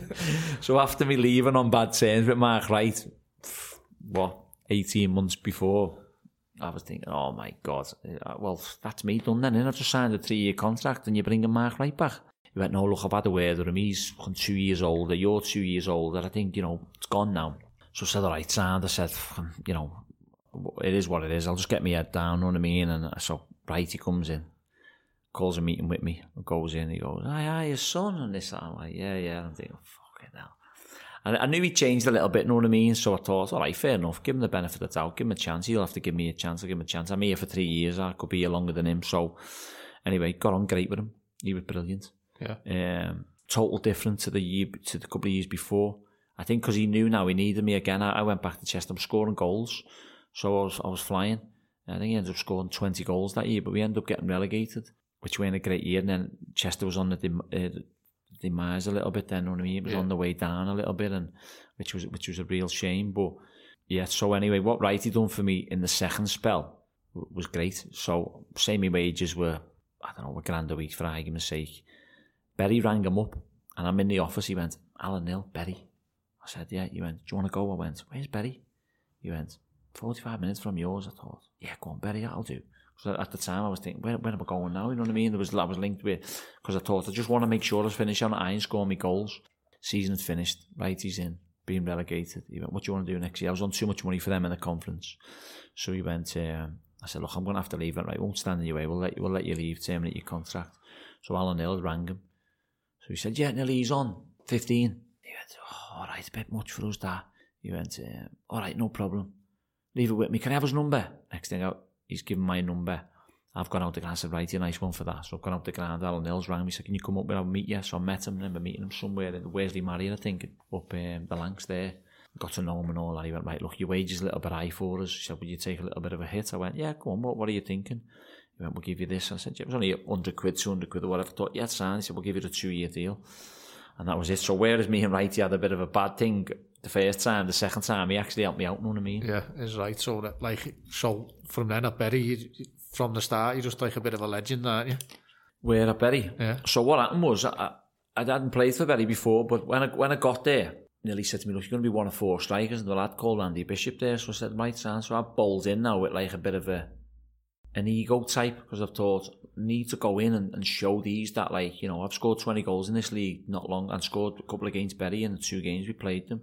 I need these to know I'm going to be the main man, the main striker. But Andy Bishop, the fans loved him. He was their main man. So I thought, right, I need to push him aside, but be a partner with him as well. You know what I mean? I need to become something. So he said, you're going to play up front. I went, right, perfect. Because that year, I'd scored the 20 goals. It was one of my first years I'd played up front, really, in the league. I scored 20 goals for Chester. So I've gone in pre-season. Yeah, okay, scored a few goals. I'm thinking, I'm on it. Me and Bishop had a little deal on the penalties. I said, come on. He went, right, you miss one, I miss one. Or if you miss one, come to me. Or if I miss one, it goes to him. I said, okay, sound. So next thing you know, playing, scoring, doing all right. A couple of weeks later, Alan Hill pulls me out the team for a lad called Jordan Robinson on loan from Sheffield United. And Nilly was from Sheffield, so he'd probably watched this lad loads in the reserves. He's left me out, and I've knocked on the door and said, Gaffer, can you just let us know why you've left us out, like, tomorrow? He went, yeah, I'm going to go with the 2 big lads. I went, 2 big lads? Now, Bishop must have been 2 inches taller than me, and Robinson was 2 inches taller than me. So I went, what big lads? And he's went, Bishop and Robbo. Oh, so you're telling me the fucking big lads now, are you? I said, so they're what, 6'3", 6'4"? He went, no, but we're playing Accrington and I want a bit of height and a bit of physicality. I said, okay, you may want a bit of physicality, that's fine, tell me that, but height, don't use that as an excuse of height.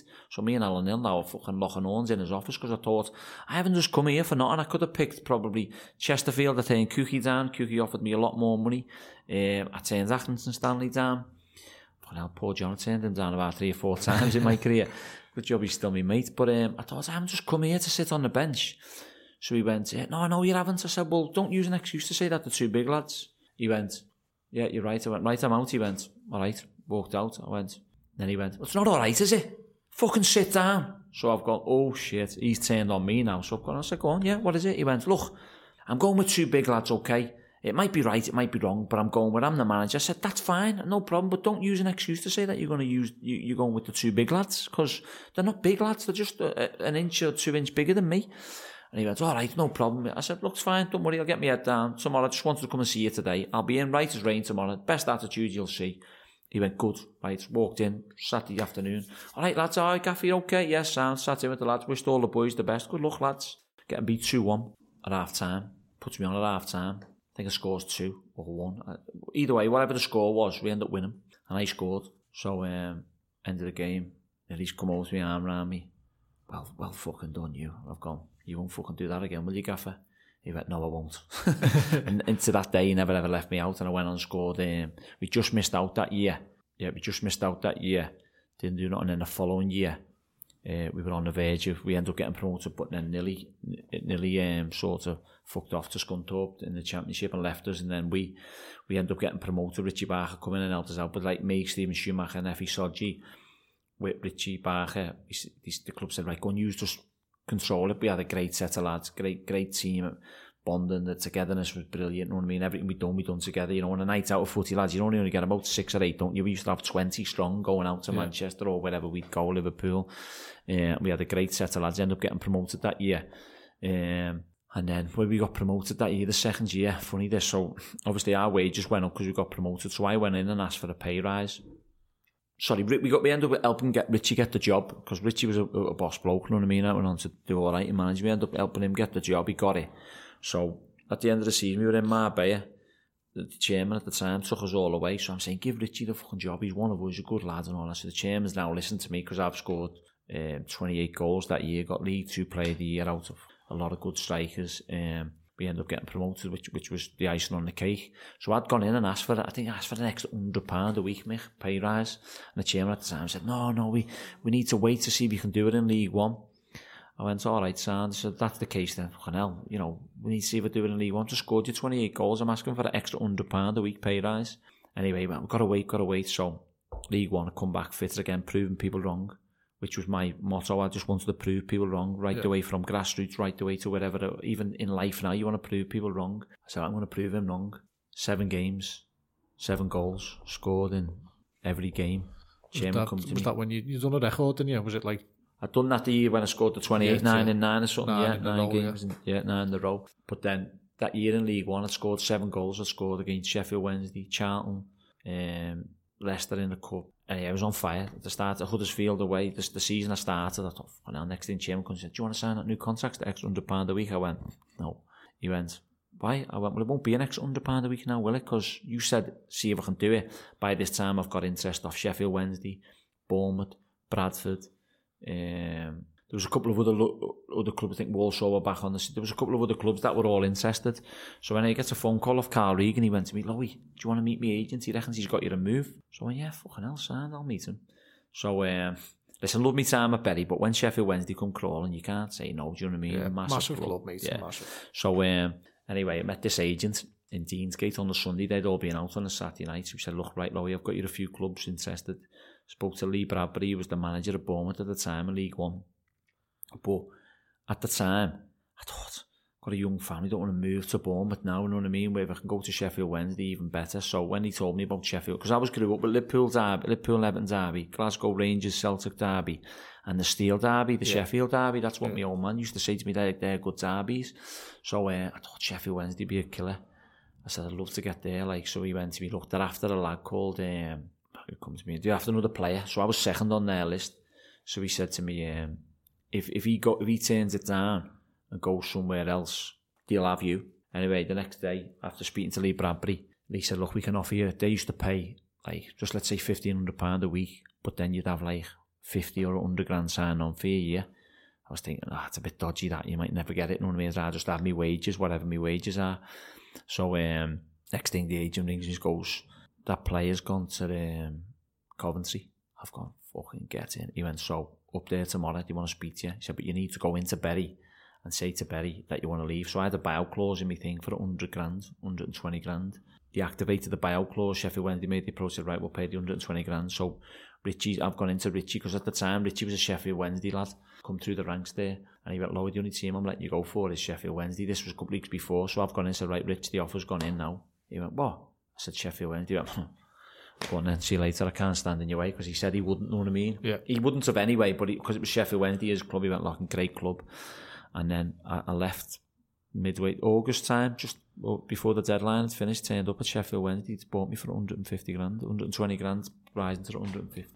So obviously you're a pro anyway, and you're flying, but then you're at somewhere like Sheffield. 32 then. And do you think when you're at Sheffield, fucking hell, this is what I've sort of like... Do you know what, Mick? I think, as I said to you before, I just wanted to play football wherever, right? I'd say to players now, you need to nail a position down, because I reckon, listen, I'm not saying I would have went and played in the Premiership, you know what I mean, by no stretch of imagination, but I didn't nail a striker's position down until I was probably 27, 28, maybe a little bit longer, 29, when I was at Chester the second time, really, started scoring the goals.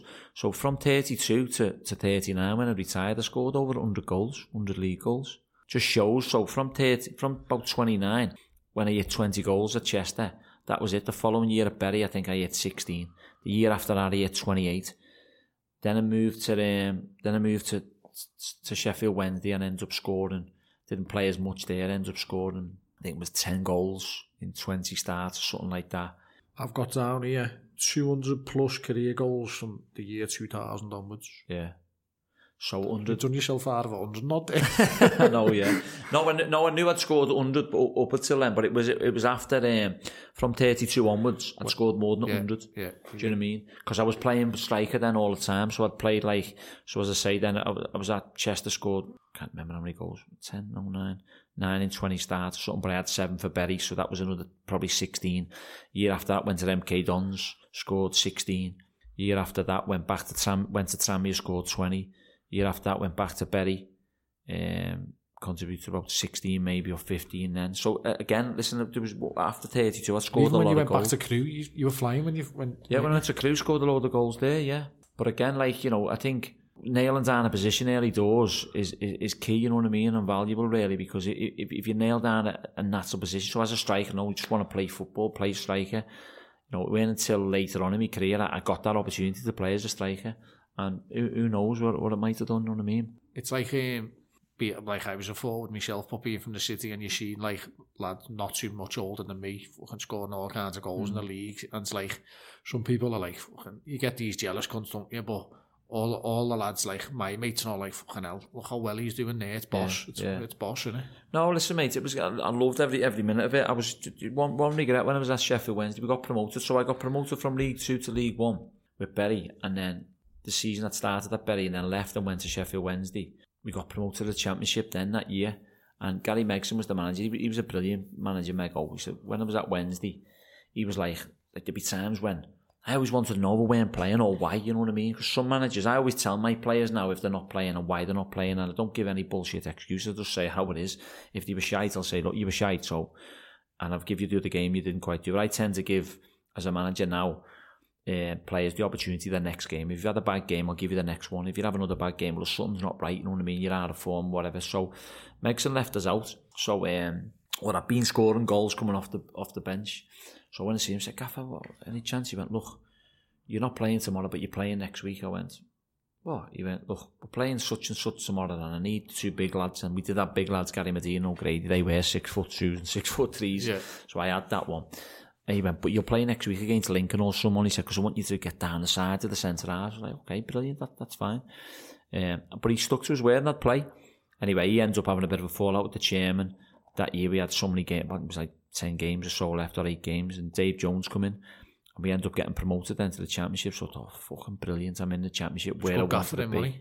Dave Jones? Yeah. No, he was shit. No, I hated him. Did you hate him? Yeah. Well, didn't hate him, but he shafted me a little bit, so I'll talk about it now. But yeah, listen, listen, when I say, probably shouldn't say he was a shit manager, he was a good manager for what he'd done at other clubs, but for me, and even that... yeah, career-wise, he had for the career-wise, he had a great career as manager, but for me, I used to play with his son, Lee, at Southport, all years ago, so when he first come in, I was one of the players, he pulled me right over and went... He goes, oh yeah. I said, all right, Gaffer. He went, what's happened here? I went, nothing. He went, what do you mean? I went, well, he basically said, why am I here? He knew why he was there, do you know what I mean? But I went, I don't know, mate. He said, what was the manager like? I said, he was sound, good as gold. I said, I think he had a fallout with the owner. He went, oh yeah. So he didn't disclose too much into it. But he sort of wanted me a little bit on their side. He brought a lad called Alex Armstrong in. He was the fitness coach. And he brought Terry Burton in, who was top drawer. Terry Burton was the best. That's who he had with him. He was the coach. He was little fella. He was top drawer. Still speaks. He's at Southampton now. Terry doing head of recruitment and that. He's a good bloke, Terry. So anyway, long story short, while I was there, this Alex Armstrong pulled me and goes, "Oh, you have a word?" I went, "Yeah." He went, "Listen," he said, "you scratch our back and we'll scratch yours. You know, any bad eggs, let us know and we'll get them out." And I went, "Alex, you're asking the wrong person here, mate." I said, "See all these lads in here, and listen, you had Clinton Morrison, David Prutton, Nicky Weaver, these are all playing the Premiership, these players. Anthony Gardner, there was loads, Tottenham, you know what I mean, all good lads. Now Ranger come in from, he was a madman, good lad, but mad, from Newcastle.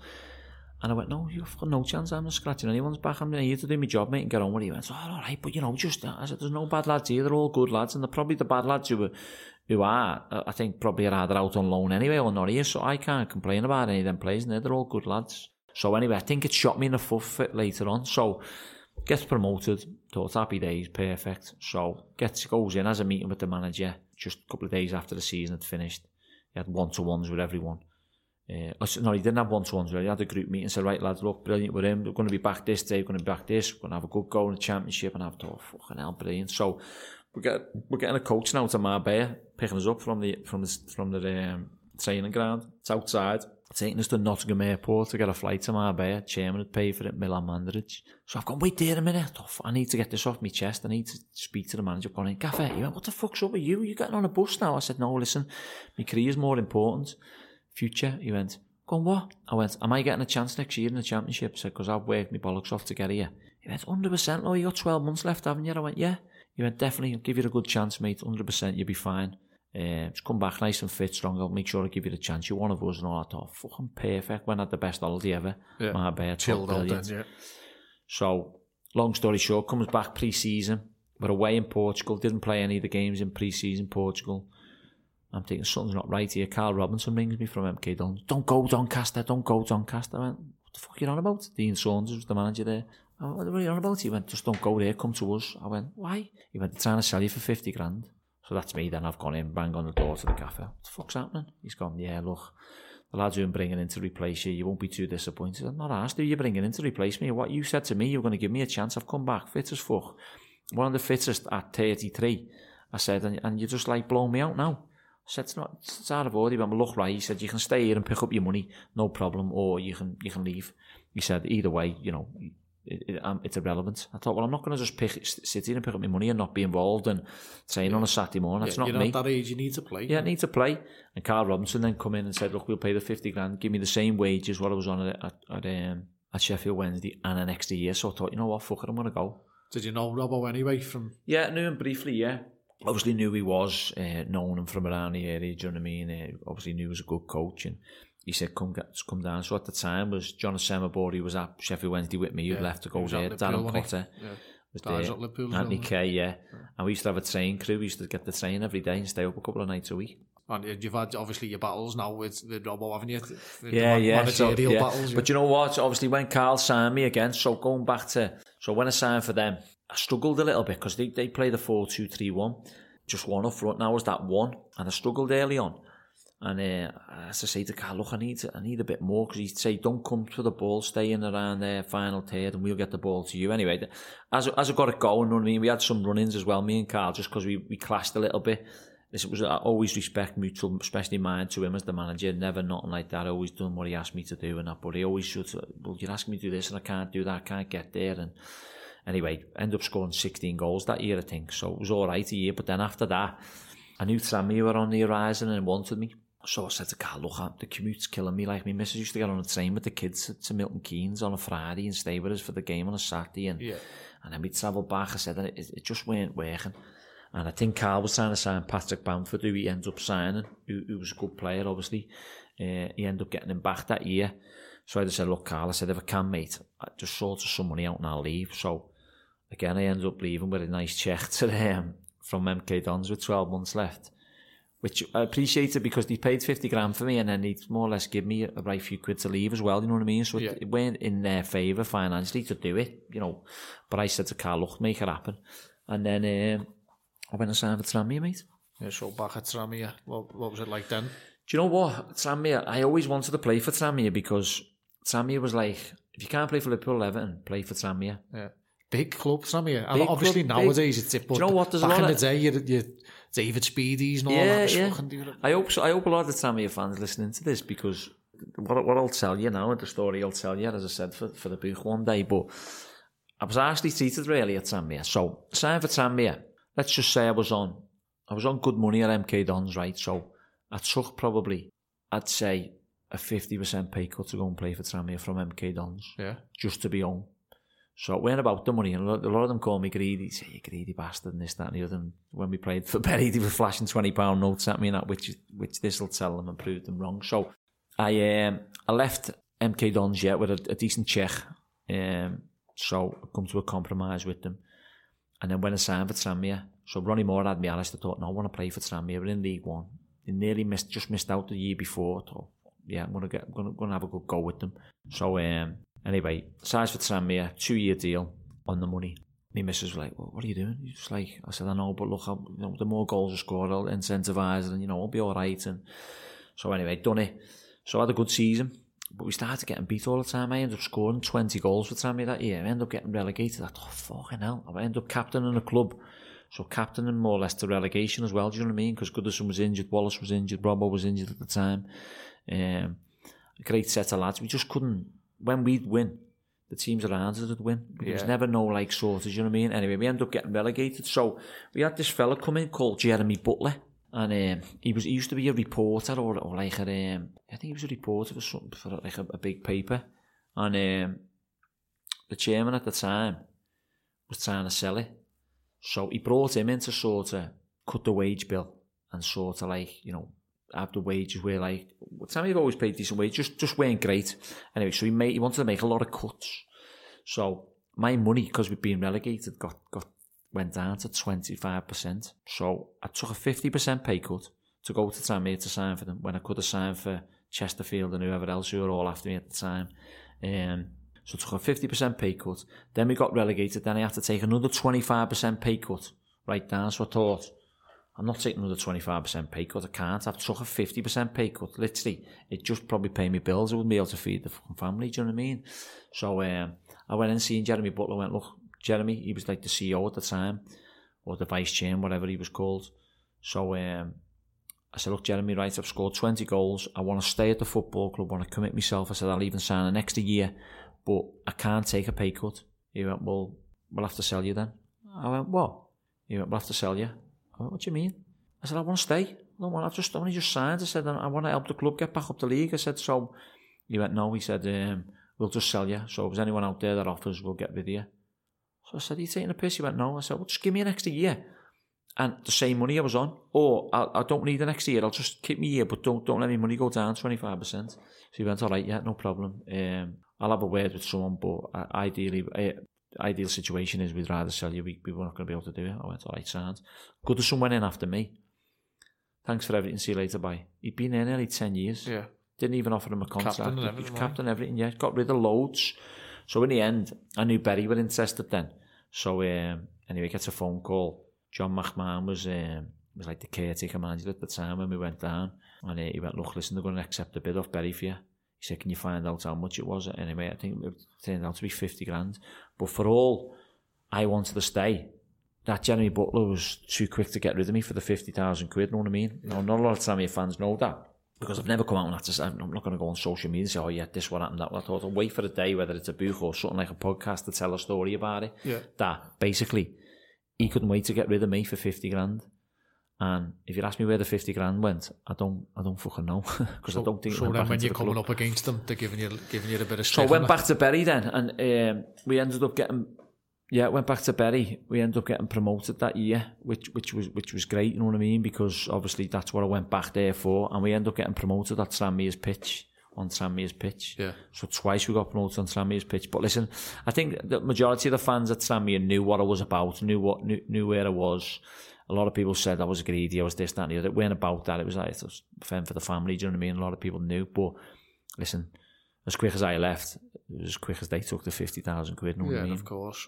So let's fast forward then to Berry when they sort of ask you to step in and look after the club a bit. Mm.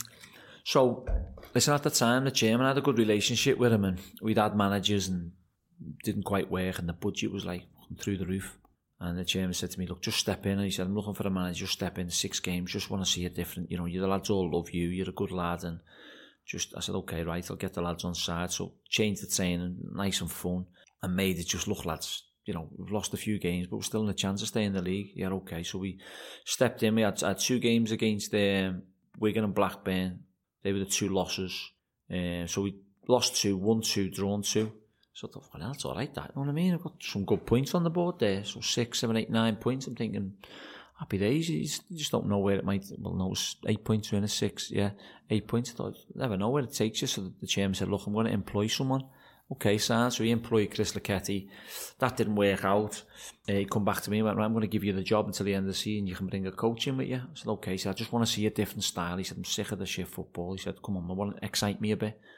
I said, "Right, leave me to it then, let's do it." He went, "Okay, look, I'm not bothered. We get relegated, nothing we can do. I've, partly my fault with the wages and whatever else, paying big money and, players not performing and all that." So I tried to galvanise the group then when I knew I had. So I brought me assistant manager in, me Stephen Schumacher at the time. And Ryan Kidd helped us. So Shuey was like the coach and Kiddo was a coach, and mostly we all done the work. And we got some good points. We generated some good points. We nearly stayed up. But we had a week of lost 3 on a bounce.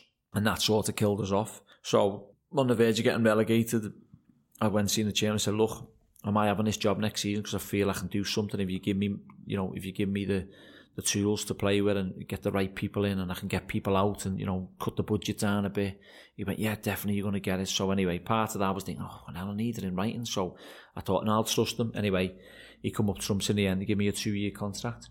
I know it probably, not early because the age you were, but were you looking towards... The first time, Mick. Were you looking towards doing that anyway, coaching, managing? Yeah, so I'd done all my B licence and my A licence. The first time when I took the 6 games, after the 6 games, I didn't think I was ready. So I should have told you that story then. So after one of the games, I get in the car, me and Mrs. driving, so I'm fuming. My little lad sits in the middle. So he's 14 now, so he'll probably been about 11.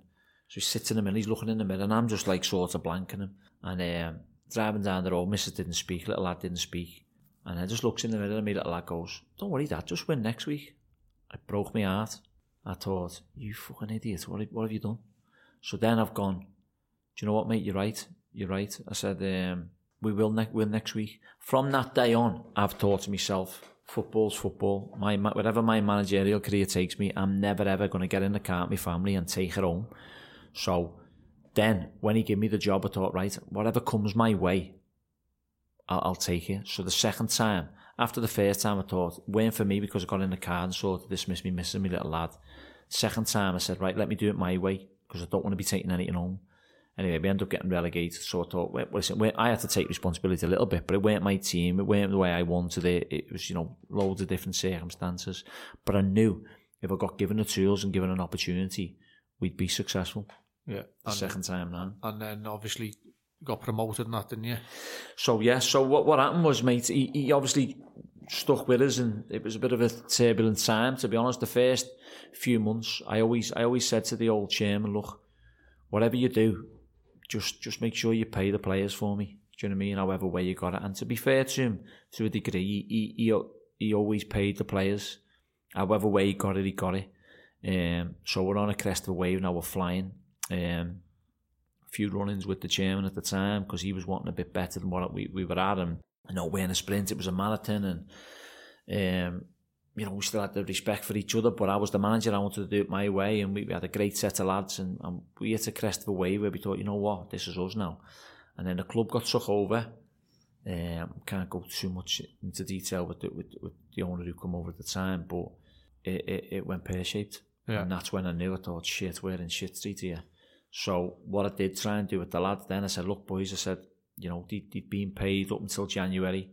February, March, April, May, June was a nightmare for them. So there was 4 or 5 months where they got bits of money, didn't get it all. It was carnage. How was that? How was it for you trying to keep morale up and keep? Do you know what I've done, mate? You know what I've done, mate? I listen, there was a couple of players I had to lend money to myself. I was quite fortunate, more than some of them, you know what I mean? I'd been in the game a long time and I had savings and monies, and I helped 1 or 2 out along the way for nappies and foods and stuff, because that was just me. I'd give me last tenner away if I could, you know what I mean? If I had to, sort of thing. But it was tough, mate. But what I did do is it got emotional sometimes. Listen, the group of lads will go down in history, what, you know what I mean, what we had. There was a few that were a bit like, "Oh, well, I'm not training, I don't want to train." I was like, "Look, that's fine. If you don't want to do it, no problem." I had to take 1 or 2 lads out the team because it was mentally affecting them. I fucking was on the phone to the PFA all the time trying to get help, and PFA were good with them in the end. But it got emotional, mate. So we used to have meetings with them, and I sit here and tell you now, I cried in front of them because I wanted them to know that it was hurting me just as much as it was hurting them. My team, that team, and this team now is a family. you fuck me over, you fuck everyone over. You know what I mean? I'll never fuck you over as a group of lads. I might have to tell you something harsh at some stage, but I'll never fuck you over. You'll still have to respect me the respect for you. Otherwise, I wouldn't have you. And you become a family. So that family we had was like, look, lads, don't let it stop you from getting your kids on the pitch, getting your families on the pitch, your girlfriends, having a party with them all, you know what I mean? There's a famous picture, I'll show you after this, of all the players and all the kids on the pitch with the promotion banner up, and that's what we wanted with the medals round the necks. That was the motivation, the togetherness that we had. And look, some lads make it. Moments in it, football's about moments. It is, mate, moments, yeah. And you know what? There's a special moment. Klopp gets all the Liverpool players and goes to the Kop, doesn't it? Remember what game was that? West Brom. We weren't having the best of times. And I sort of mirrored that with what I wanted with our lads, you know what I mean? Look, I used to get them in the huddles after games and say, well, we're doing it. Don't worry, you're getting promoted. Just keep driving, just keep going. Yeah, I know there's problems at home and no monies and bills and whatever. Just put them up because it'd be worth it. And you know what? In the end, mate, the team obviously descended away because, you know, players left and whatever. I took a few with me, took my staff with me, and the club's obviously in turmoil at the moment, and I'm absolutely devastated for it. But all them players, I made sure one way or another they all got fixed up, and I think majority of the players who were a big part of that promotion team ended up going to earn probably better money, playing at better clubs in terms of stable clubs. So was it tough, mate? Yeah, they don't learn none of that on any fucking pro licenses or A licenses. Yeah, of course. So then the Plymouth thing, how did that come about? Yeah, so obviously then, listen, we wanted to, you know, we felt if there's a stat actually before I go into the Plymouth thing, that 7 of the lads who played in my Bury team the season before last just being promoted again. So we've had back-to-back promotions to show what type of lads they had, you know what I mean? Yeah. Different levels, different leagues, League 1, League 2. Driven lads, yeah, who wanted to do it. And then we heard about the Plymouth thing, and listen, I gave the club the best possible chance of getting took over, the best opportunity. I was like, come on, there was directors who were still around, who had Did they still want you attached, people who were trying to save the club? Yeah, they did. But again, then it all boils down to, like, I had a buyout clause in my contract, and like, again, you know, me and my assistant manager, the lads who were brought in, me Jimmy, me analyst, and my fitness coach John, they just walked. Well, they weren't getting paid, so they were all free to go. But the Plymouth thing come around, and then what we done then was, which was a bit shitty on behalf of the club, really. What they done was they owed us a load of money, so we could have walked away with a 7-day notice, but then they paid us some money, so we couldn't. Do you know what I mean? So then we had to, like, sort of, shit, what are we going to do now? So then what happened was, Plymouth made an approach to Bury and paid money for me and my assistant manager, basically. Yeah. So give us the opportunity to go and speak to them. Went down, had to speak to them. We thought, wow, yeah, what a club this is going to be. At the time, we looked at it and thought, well, it's in League 2 again. We've just been promoted from League 2. We know what it looks like, because we didn't have a job. There was other clubs that would potentially be interested, but no one had really come to the fore and gone, right, we want to approach you on an interview. So we went and done the interview, went down, had a look. He said to us, yeah, look, we want you. I thought, like, brilliant, okay, decision to be made. And then I had to come home and say to me missus and my kids, listen, we might be moving 300 miles down to Plymouth. Plymouth are a big club, don't we, Tarty? And passionate as well. Do you know what, Mick? When I went down there, I felt like they just had the new chairman who's come in, more or less took over full time when I come in, and he's the one that got me in. And I felt Plymouth Argyle was a big club at the time, but with no real ambition, you know what I mean? Like, because it was just up and down. Now, the ambition, I went down and I've said, no, my ambition is to get this club to the championship at some stage, you know what I mean? The longer I'm there, the longer I want to get it in there. And the chairman followed that ambition as well, and he wanted to be known for, you know, the best team down the southwest and whatnot, and the best club and run club and financially stable, which it is in these uncertain circumstances and these times. And then when we committed to it, mate, we said, right, listen, we need to get this place bouncing. There's a little documentary Sky done with us, and I said, we're not losing many games here because we can't let the fans down. We can't let each and every single one of us down in here. And as you said, mate, the rest's history. For us to go and do it again back to back at a big club with a big fan base in Plymouth Argyle is something special, mate. So do you feel like you've sort of got your management team around you now, that you've got the good balance to sort of go into a new club like you did and impose yourself straight away? Well, what I had to do, Mick, is, again, you have to bring your own people now. Look, I had to get rid of a few people who were at the club who've been there for a long time, but it's business, it has to be done. They were good people, there was no disrespect to them, but I wanted my own team with me, so my assistant come with me, Stephen Schumacher, my fitness coach John Lucas come with me, my analyst Jimmy Dickinson come with me, I brought Dave Galley, the ex-Liverpool physio. He's now my physio. He's just top drawer, another level, as you said. And Neil Dewsnip, who was at England and Everton for 16 years. Yeah. He's my director of football. So my team, that's my team. And when you've got a good team with you, you know, you can be successful all on the same wavelength. Listen, we've inherited the goalie coach Reece Wilmot, who was great for us. Inherited the first team coach Kevin Nanskill, who's Plymouth Argyle through and through. The two of them are actually the coach that play for them. We kept them because they're good people. The lads who were there were good people, but I wanted better. You know, because feels as if my neck's on the line all the time. So I wanted people who were going to back me, with me 100%. Not saying they wouldn't, but their ideas might have been different to mine. I wanted to make sure that it's half the battle, innit? Having the team around you that you want. You know what? It's tough. So wherever I go, wherever my managerial career takes me, I'd hope to think that I can bring my team with me. Listen, we're not looking to go anywhere anytime soon. But in terms of what you need is in management, you need that trust element. And you need, like me and Steven Schumacher, best of mates. We'll disagree to agree. We'll agree to disagree. We're forever talking about stuff. We're both on the same wavelength. We know what we want. We know how we want to play. We know what the coaching looks like. Neil Dewsnip's the hierarchy above us, so he keeps the distance with the CEO and the chairman and the secretary. But even that, the team above the team, we have a great relationship right the way through because you've got to. It's vital. So now you're obviously established with Plymouth and you were sitting nice in the league. How did you approach the lockdown and the shutdown of footy and all that? Did you panic? Yeah, we did panic, Mick, because there was talk of it getting kiboshed, weren't it? And null and void. And I was thinking, there's no chance I've gone through that 7-8 months work and it's getting null and void. I was a bit pissed off with it, you know what I mean? And the more you hear about it and what was going to happen, it was good for us though, to be fair, in terms of where we got in, where we sneaked in. We were always going to get in, but the week before it, we'd played Macclesfield at home. Exeter had played Walsall away. Exeter lost 2-1. You were flying, weren't you, going in? Yeah, even though you were third, you were flying going into 1, 2, 3 and 4th and 5th positions were flying, all of them. Yeah. So we were 4th or 5th. So we beat Macclesfield at home, went level on points with Exeter because they lost at Walsall away. And then we had a midweek game, which was a rearranged game because part of the roof had come off against Grimsby, so they couldn't play the game. So it was a rearranged game. We beat Grimsby at home 3-0 and went 3 points above Exeter. That Friday, Saturday coming, we were supposed to be playing more from away. Timing couldn't be better. Timing was perfect. It got suspended the season. So if we wouldn't have had that game through the week, we'd have been on probably level points with them. I think we had a better goal difference, so we'd have been all right. Points per game, we'd have still been all right. But just to have that security of the 3 points, whether it was weighted points per game or just normal points. Was the talk of that, the weighted points? Yeah, there was, yeah. But we passed it either way, but only because of the Grimsby games, you know what I mean? So when this is going on, are the AFL giving you any indications on how they might settle in and all that? No, lads, because I don't think they knew themselves. So we're trying to get all kinds of information off people who you know. And so what the LMA, which is the League Managers Association, they then started putting all calls on Zoom calls and everything else. And we're sort of... The good LMA. Everyone you hear doing things like this, you hear about them saying about the LMA. They email you every other day with updates and stuff. And to be fair, I had the updates off my CEO and my secretary about loads of stuff. But at the time, mate, I was thinking, where's this going? There was talk of the season getting null and void. There was talk of it...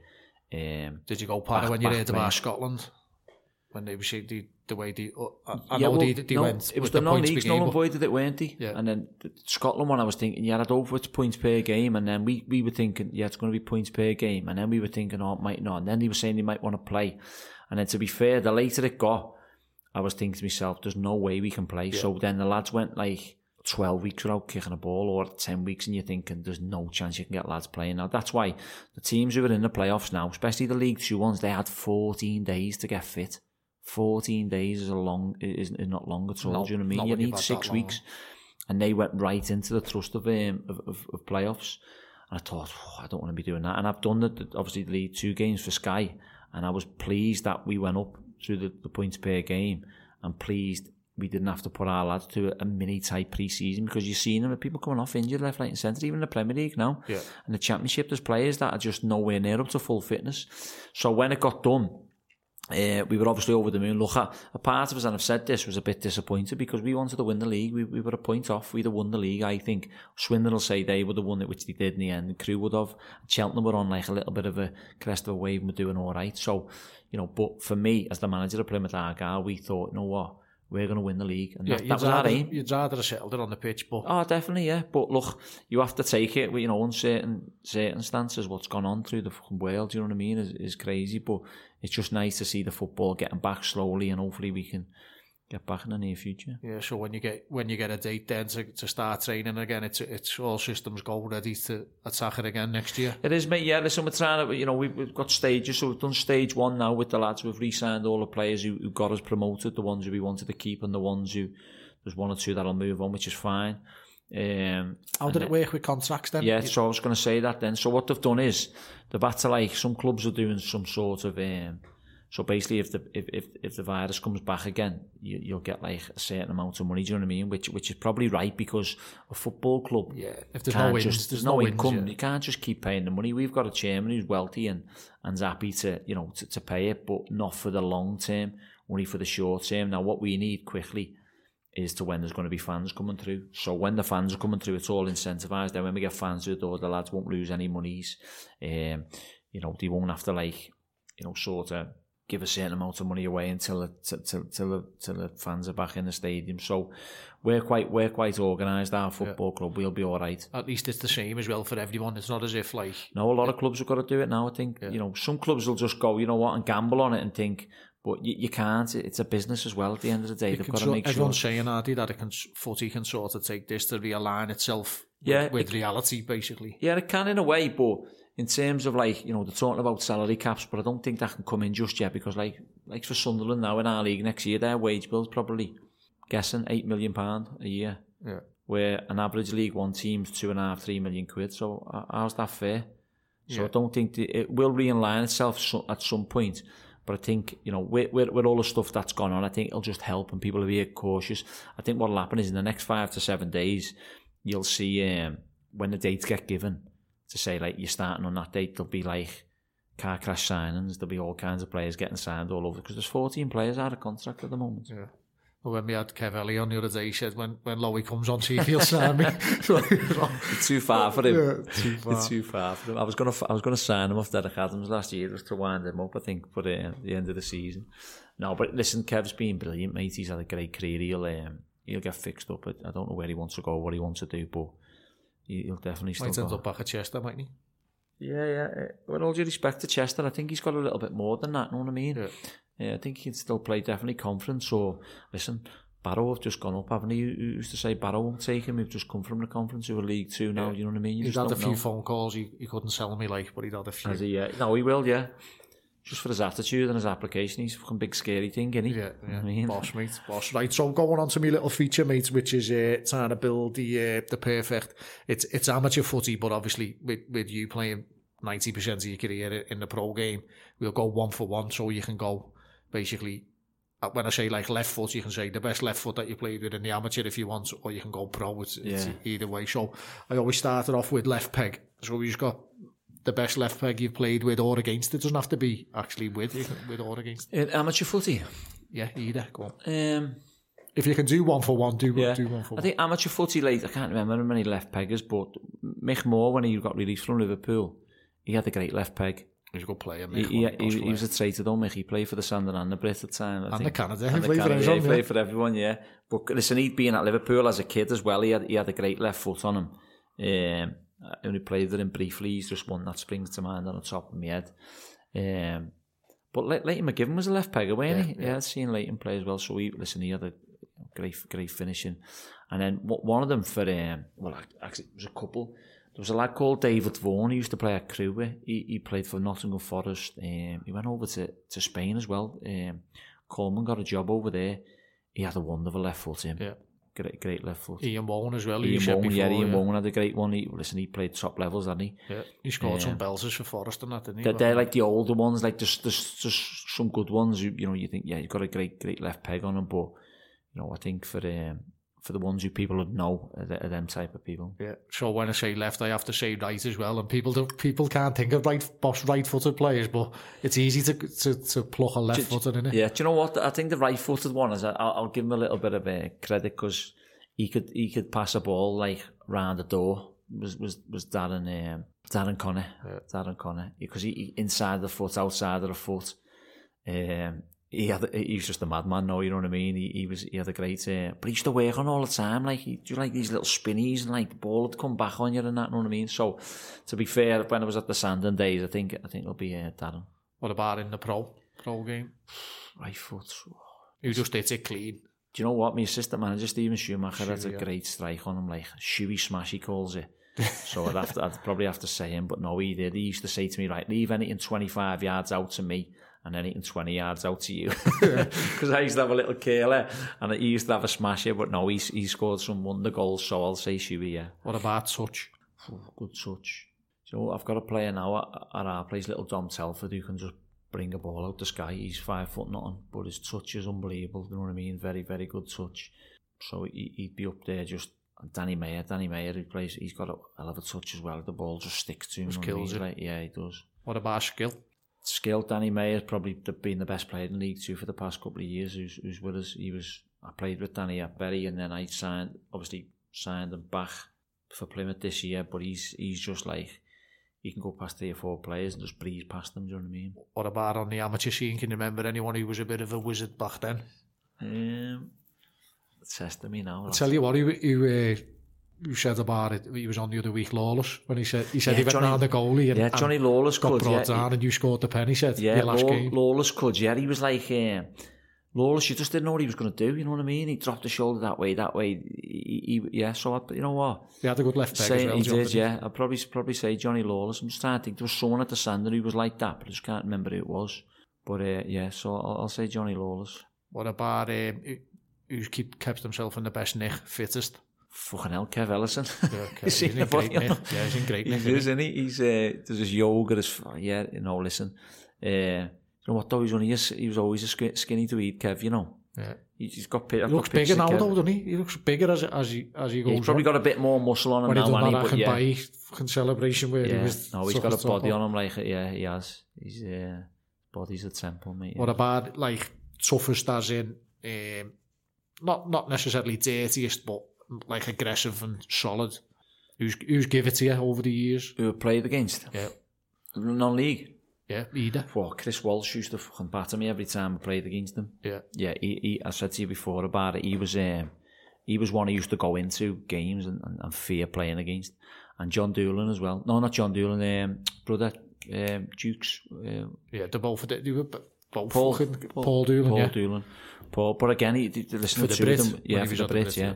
The two of them were good blokes, you know what I mean, off the pitch. On the pitch, he just wanted to. But listen, I would have been the same. If I had a little fucking skinny striker trying to run past me and put the ball in the net, I'd probably do the same. Yeah. So them leveler. Two, yeah, so them two were ruthless. In the pro ranks, there's not many really, because you know, you can't really do it. More protected, yeah. More protected. Alan Smith. Yeah. Played with him at MK Dons. Wow. Yeah. He, you know what? He was the only person. I got sent off against Tommy Elphick for Bournemouth, right? Smashed him. He was coming for me. I was coming for him. I thought, right, you're getting me. I'm getting you first. And I fucking nailed him. He come that way and I 2-footed him. Straight red. So Alan Smith, obviously Leeds United, he walked me down the tunnel. So everyone's like booing me, shouting at me and all that. Alan Smith put his arm around me, walked me down the tunnel and went, fucking love that, Louis. But he was tough as nails, mate. Yeah, his game was tough as well, yeah, he was fucking hell. He was, training, games, he was tough, like. What about heading ability? I mean, in the football league, there's loads of fellas who just absolutely power headers and taking all the centre halves and that. Yeah, do you know, listen, Stephen McNulty was like, just...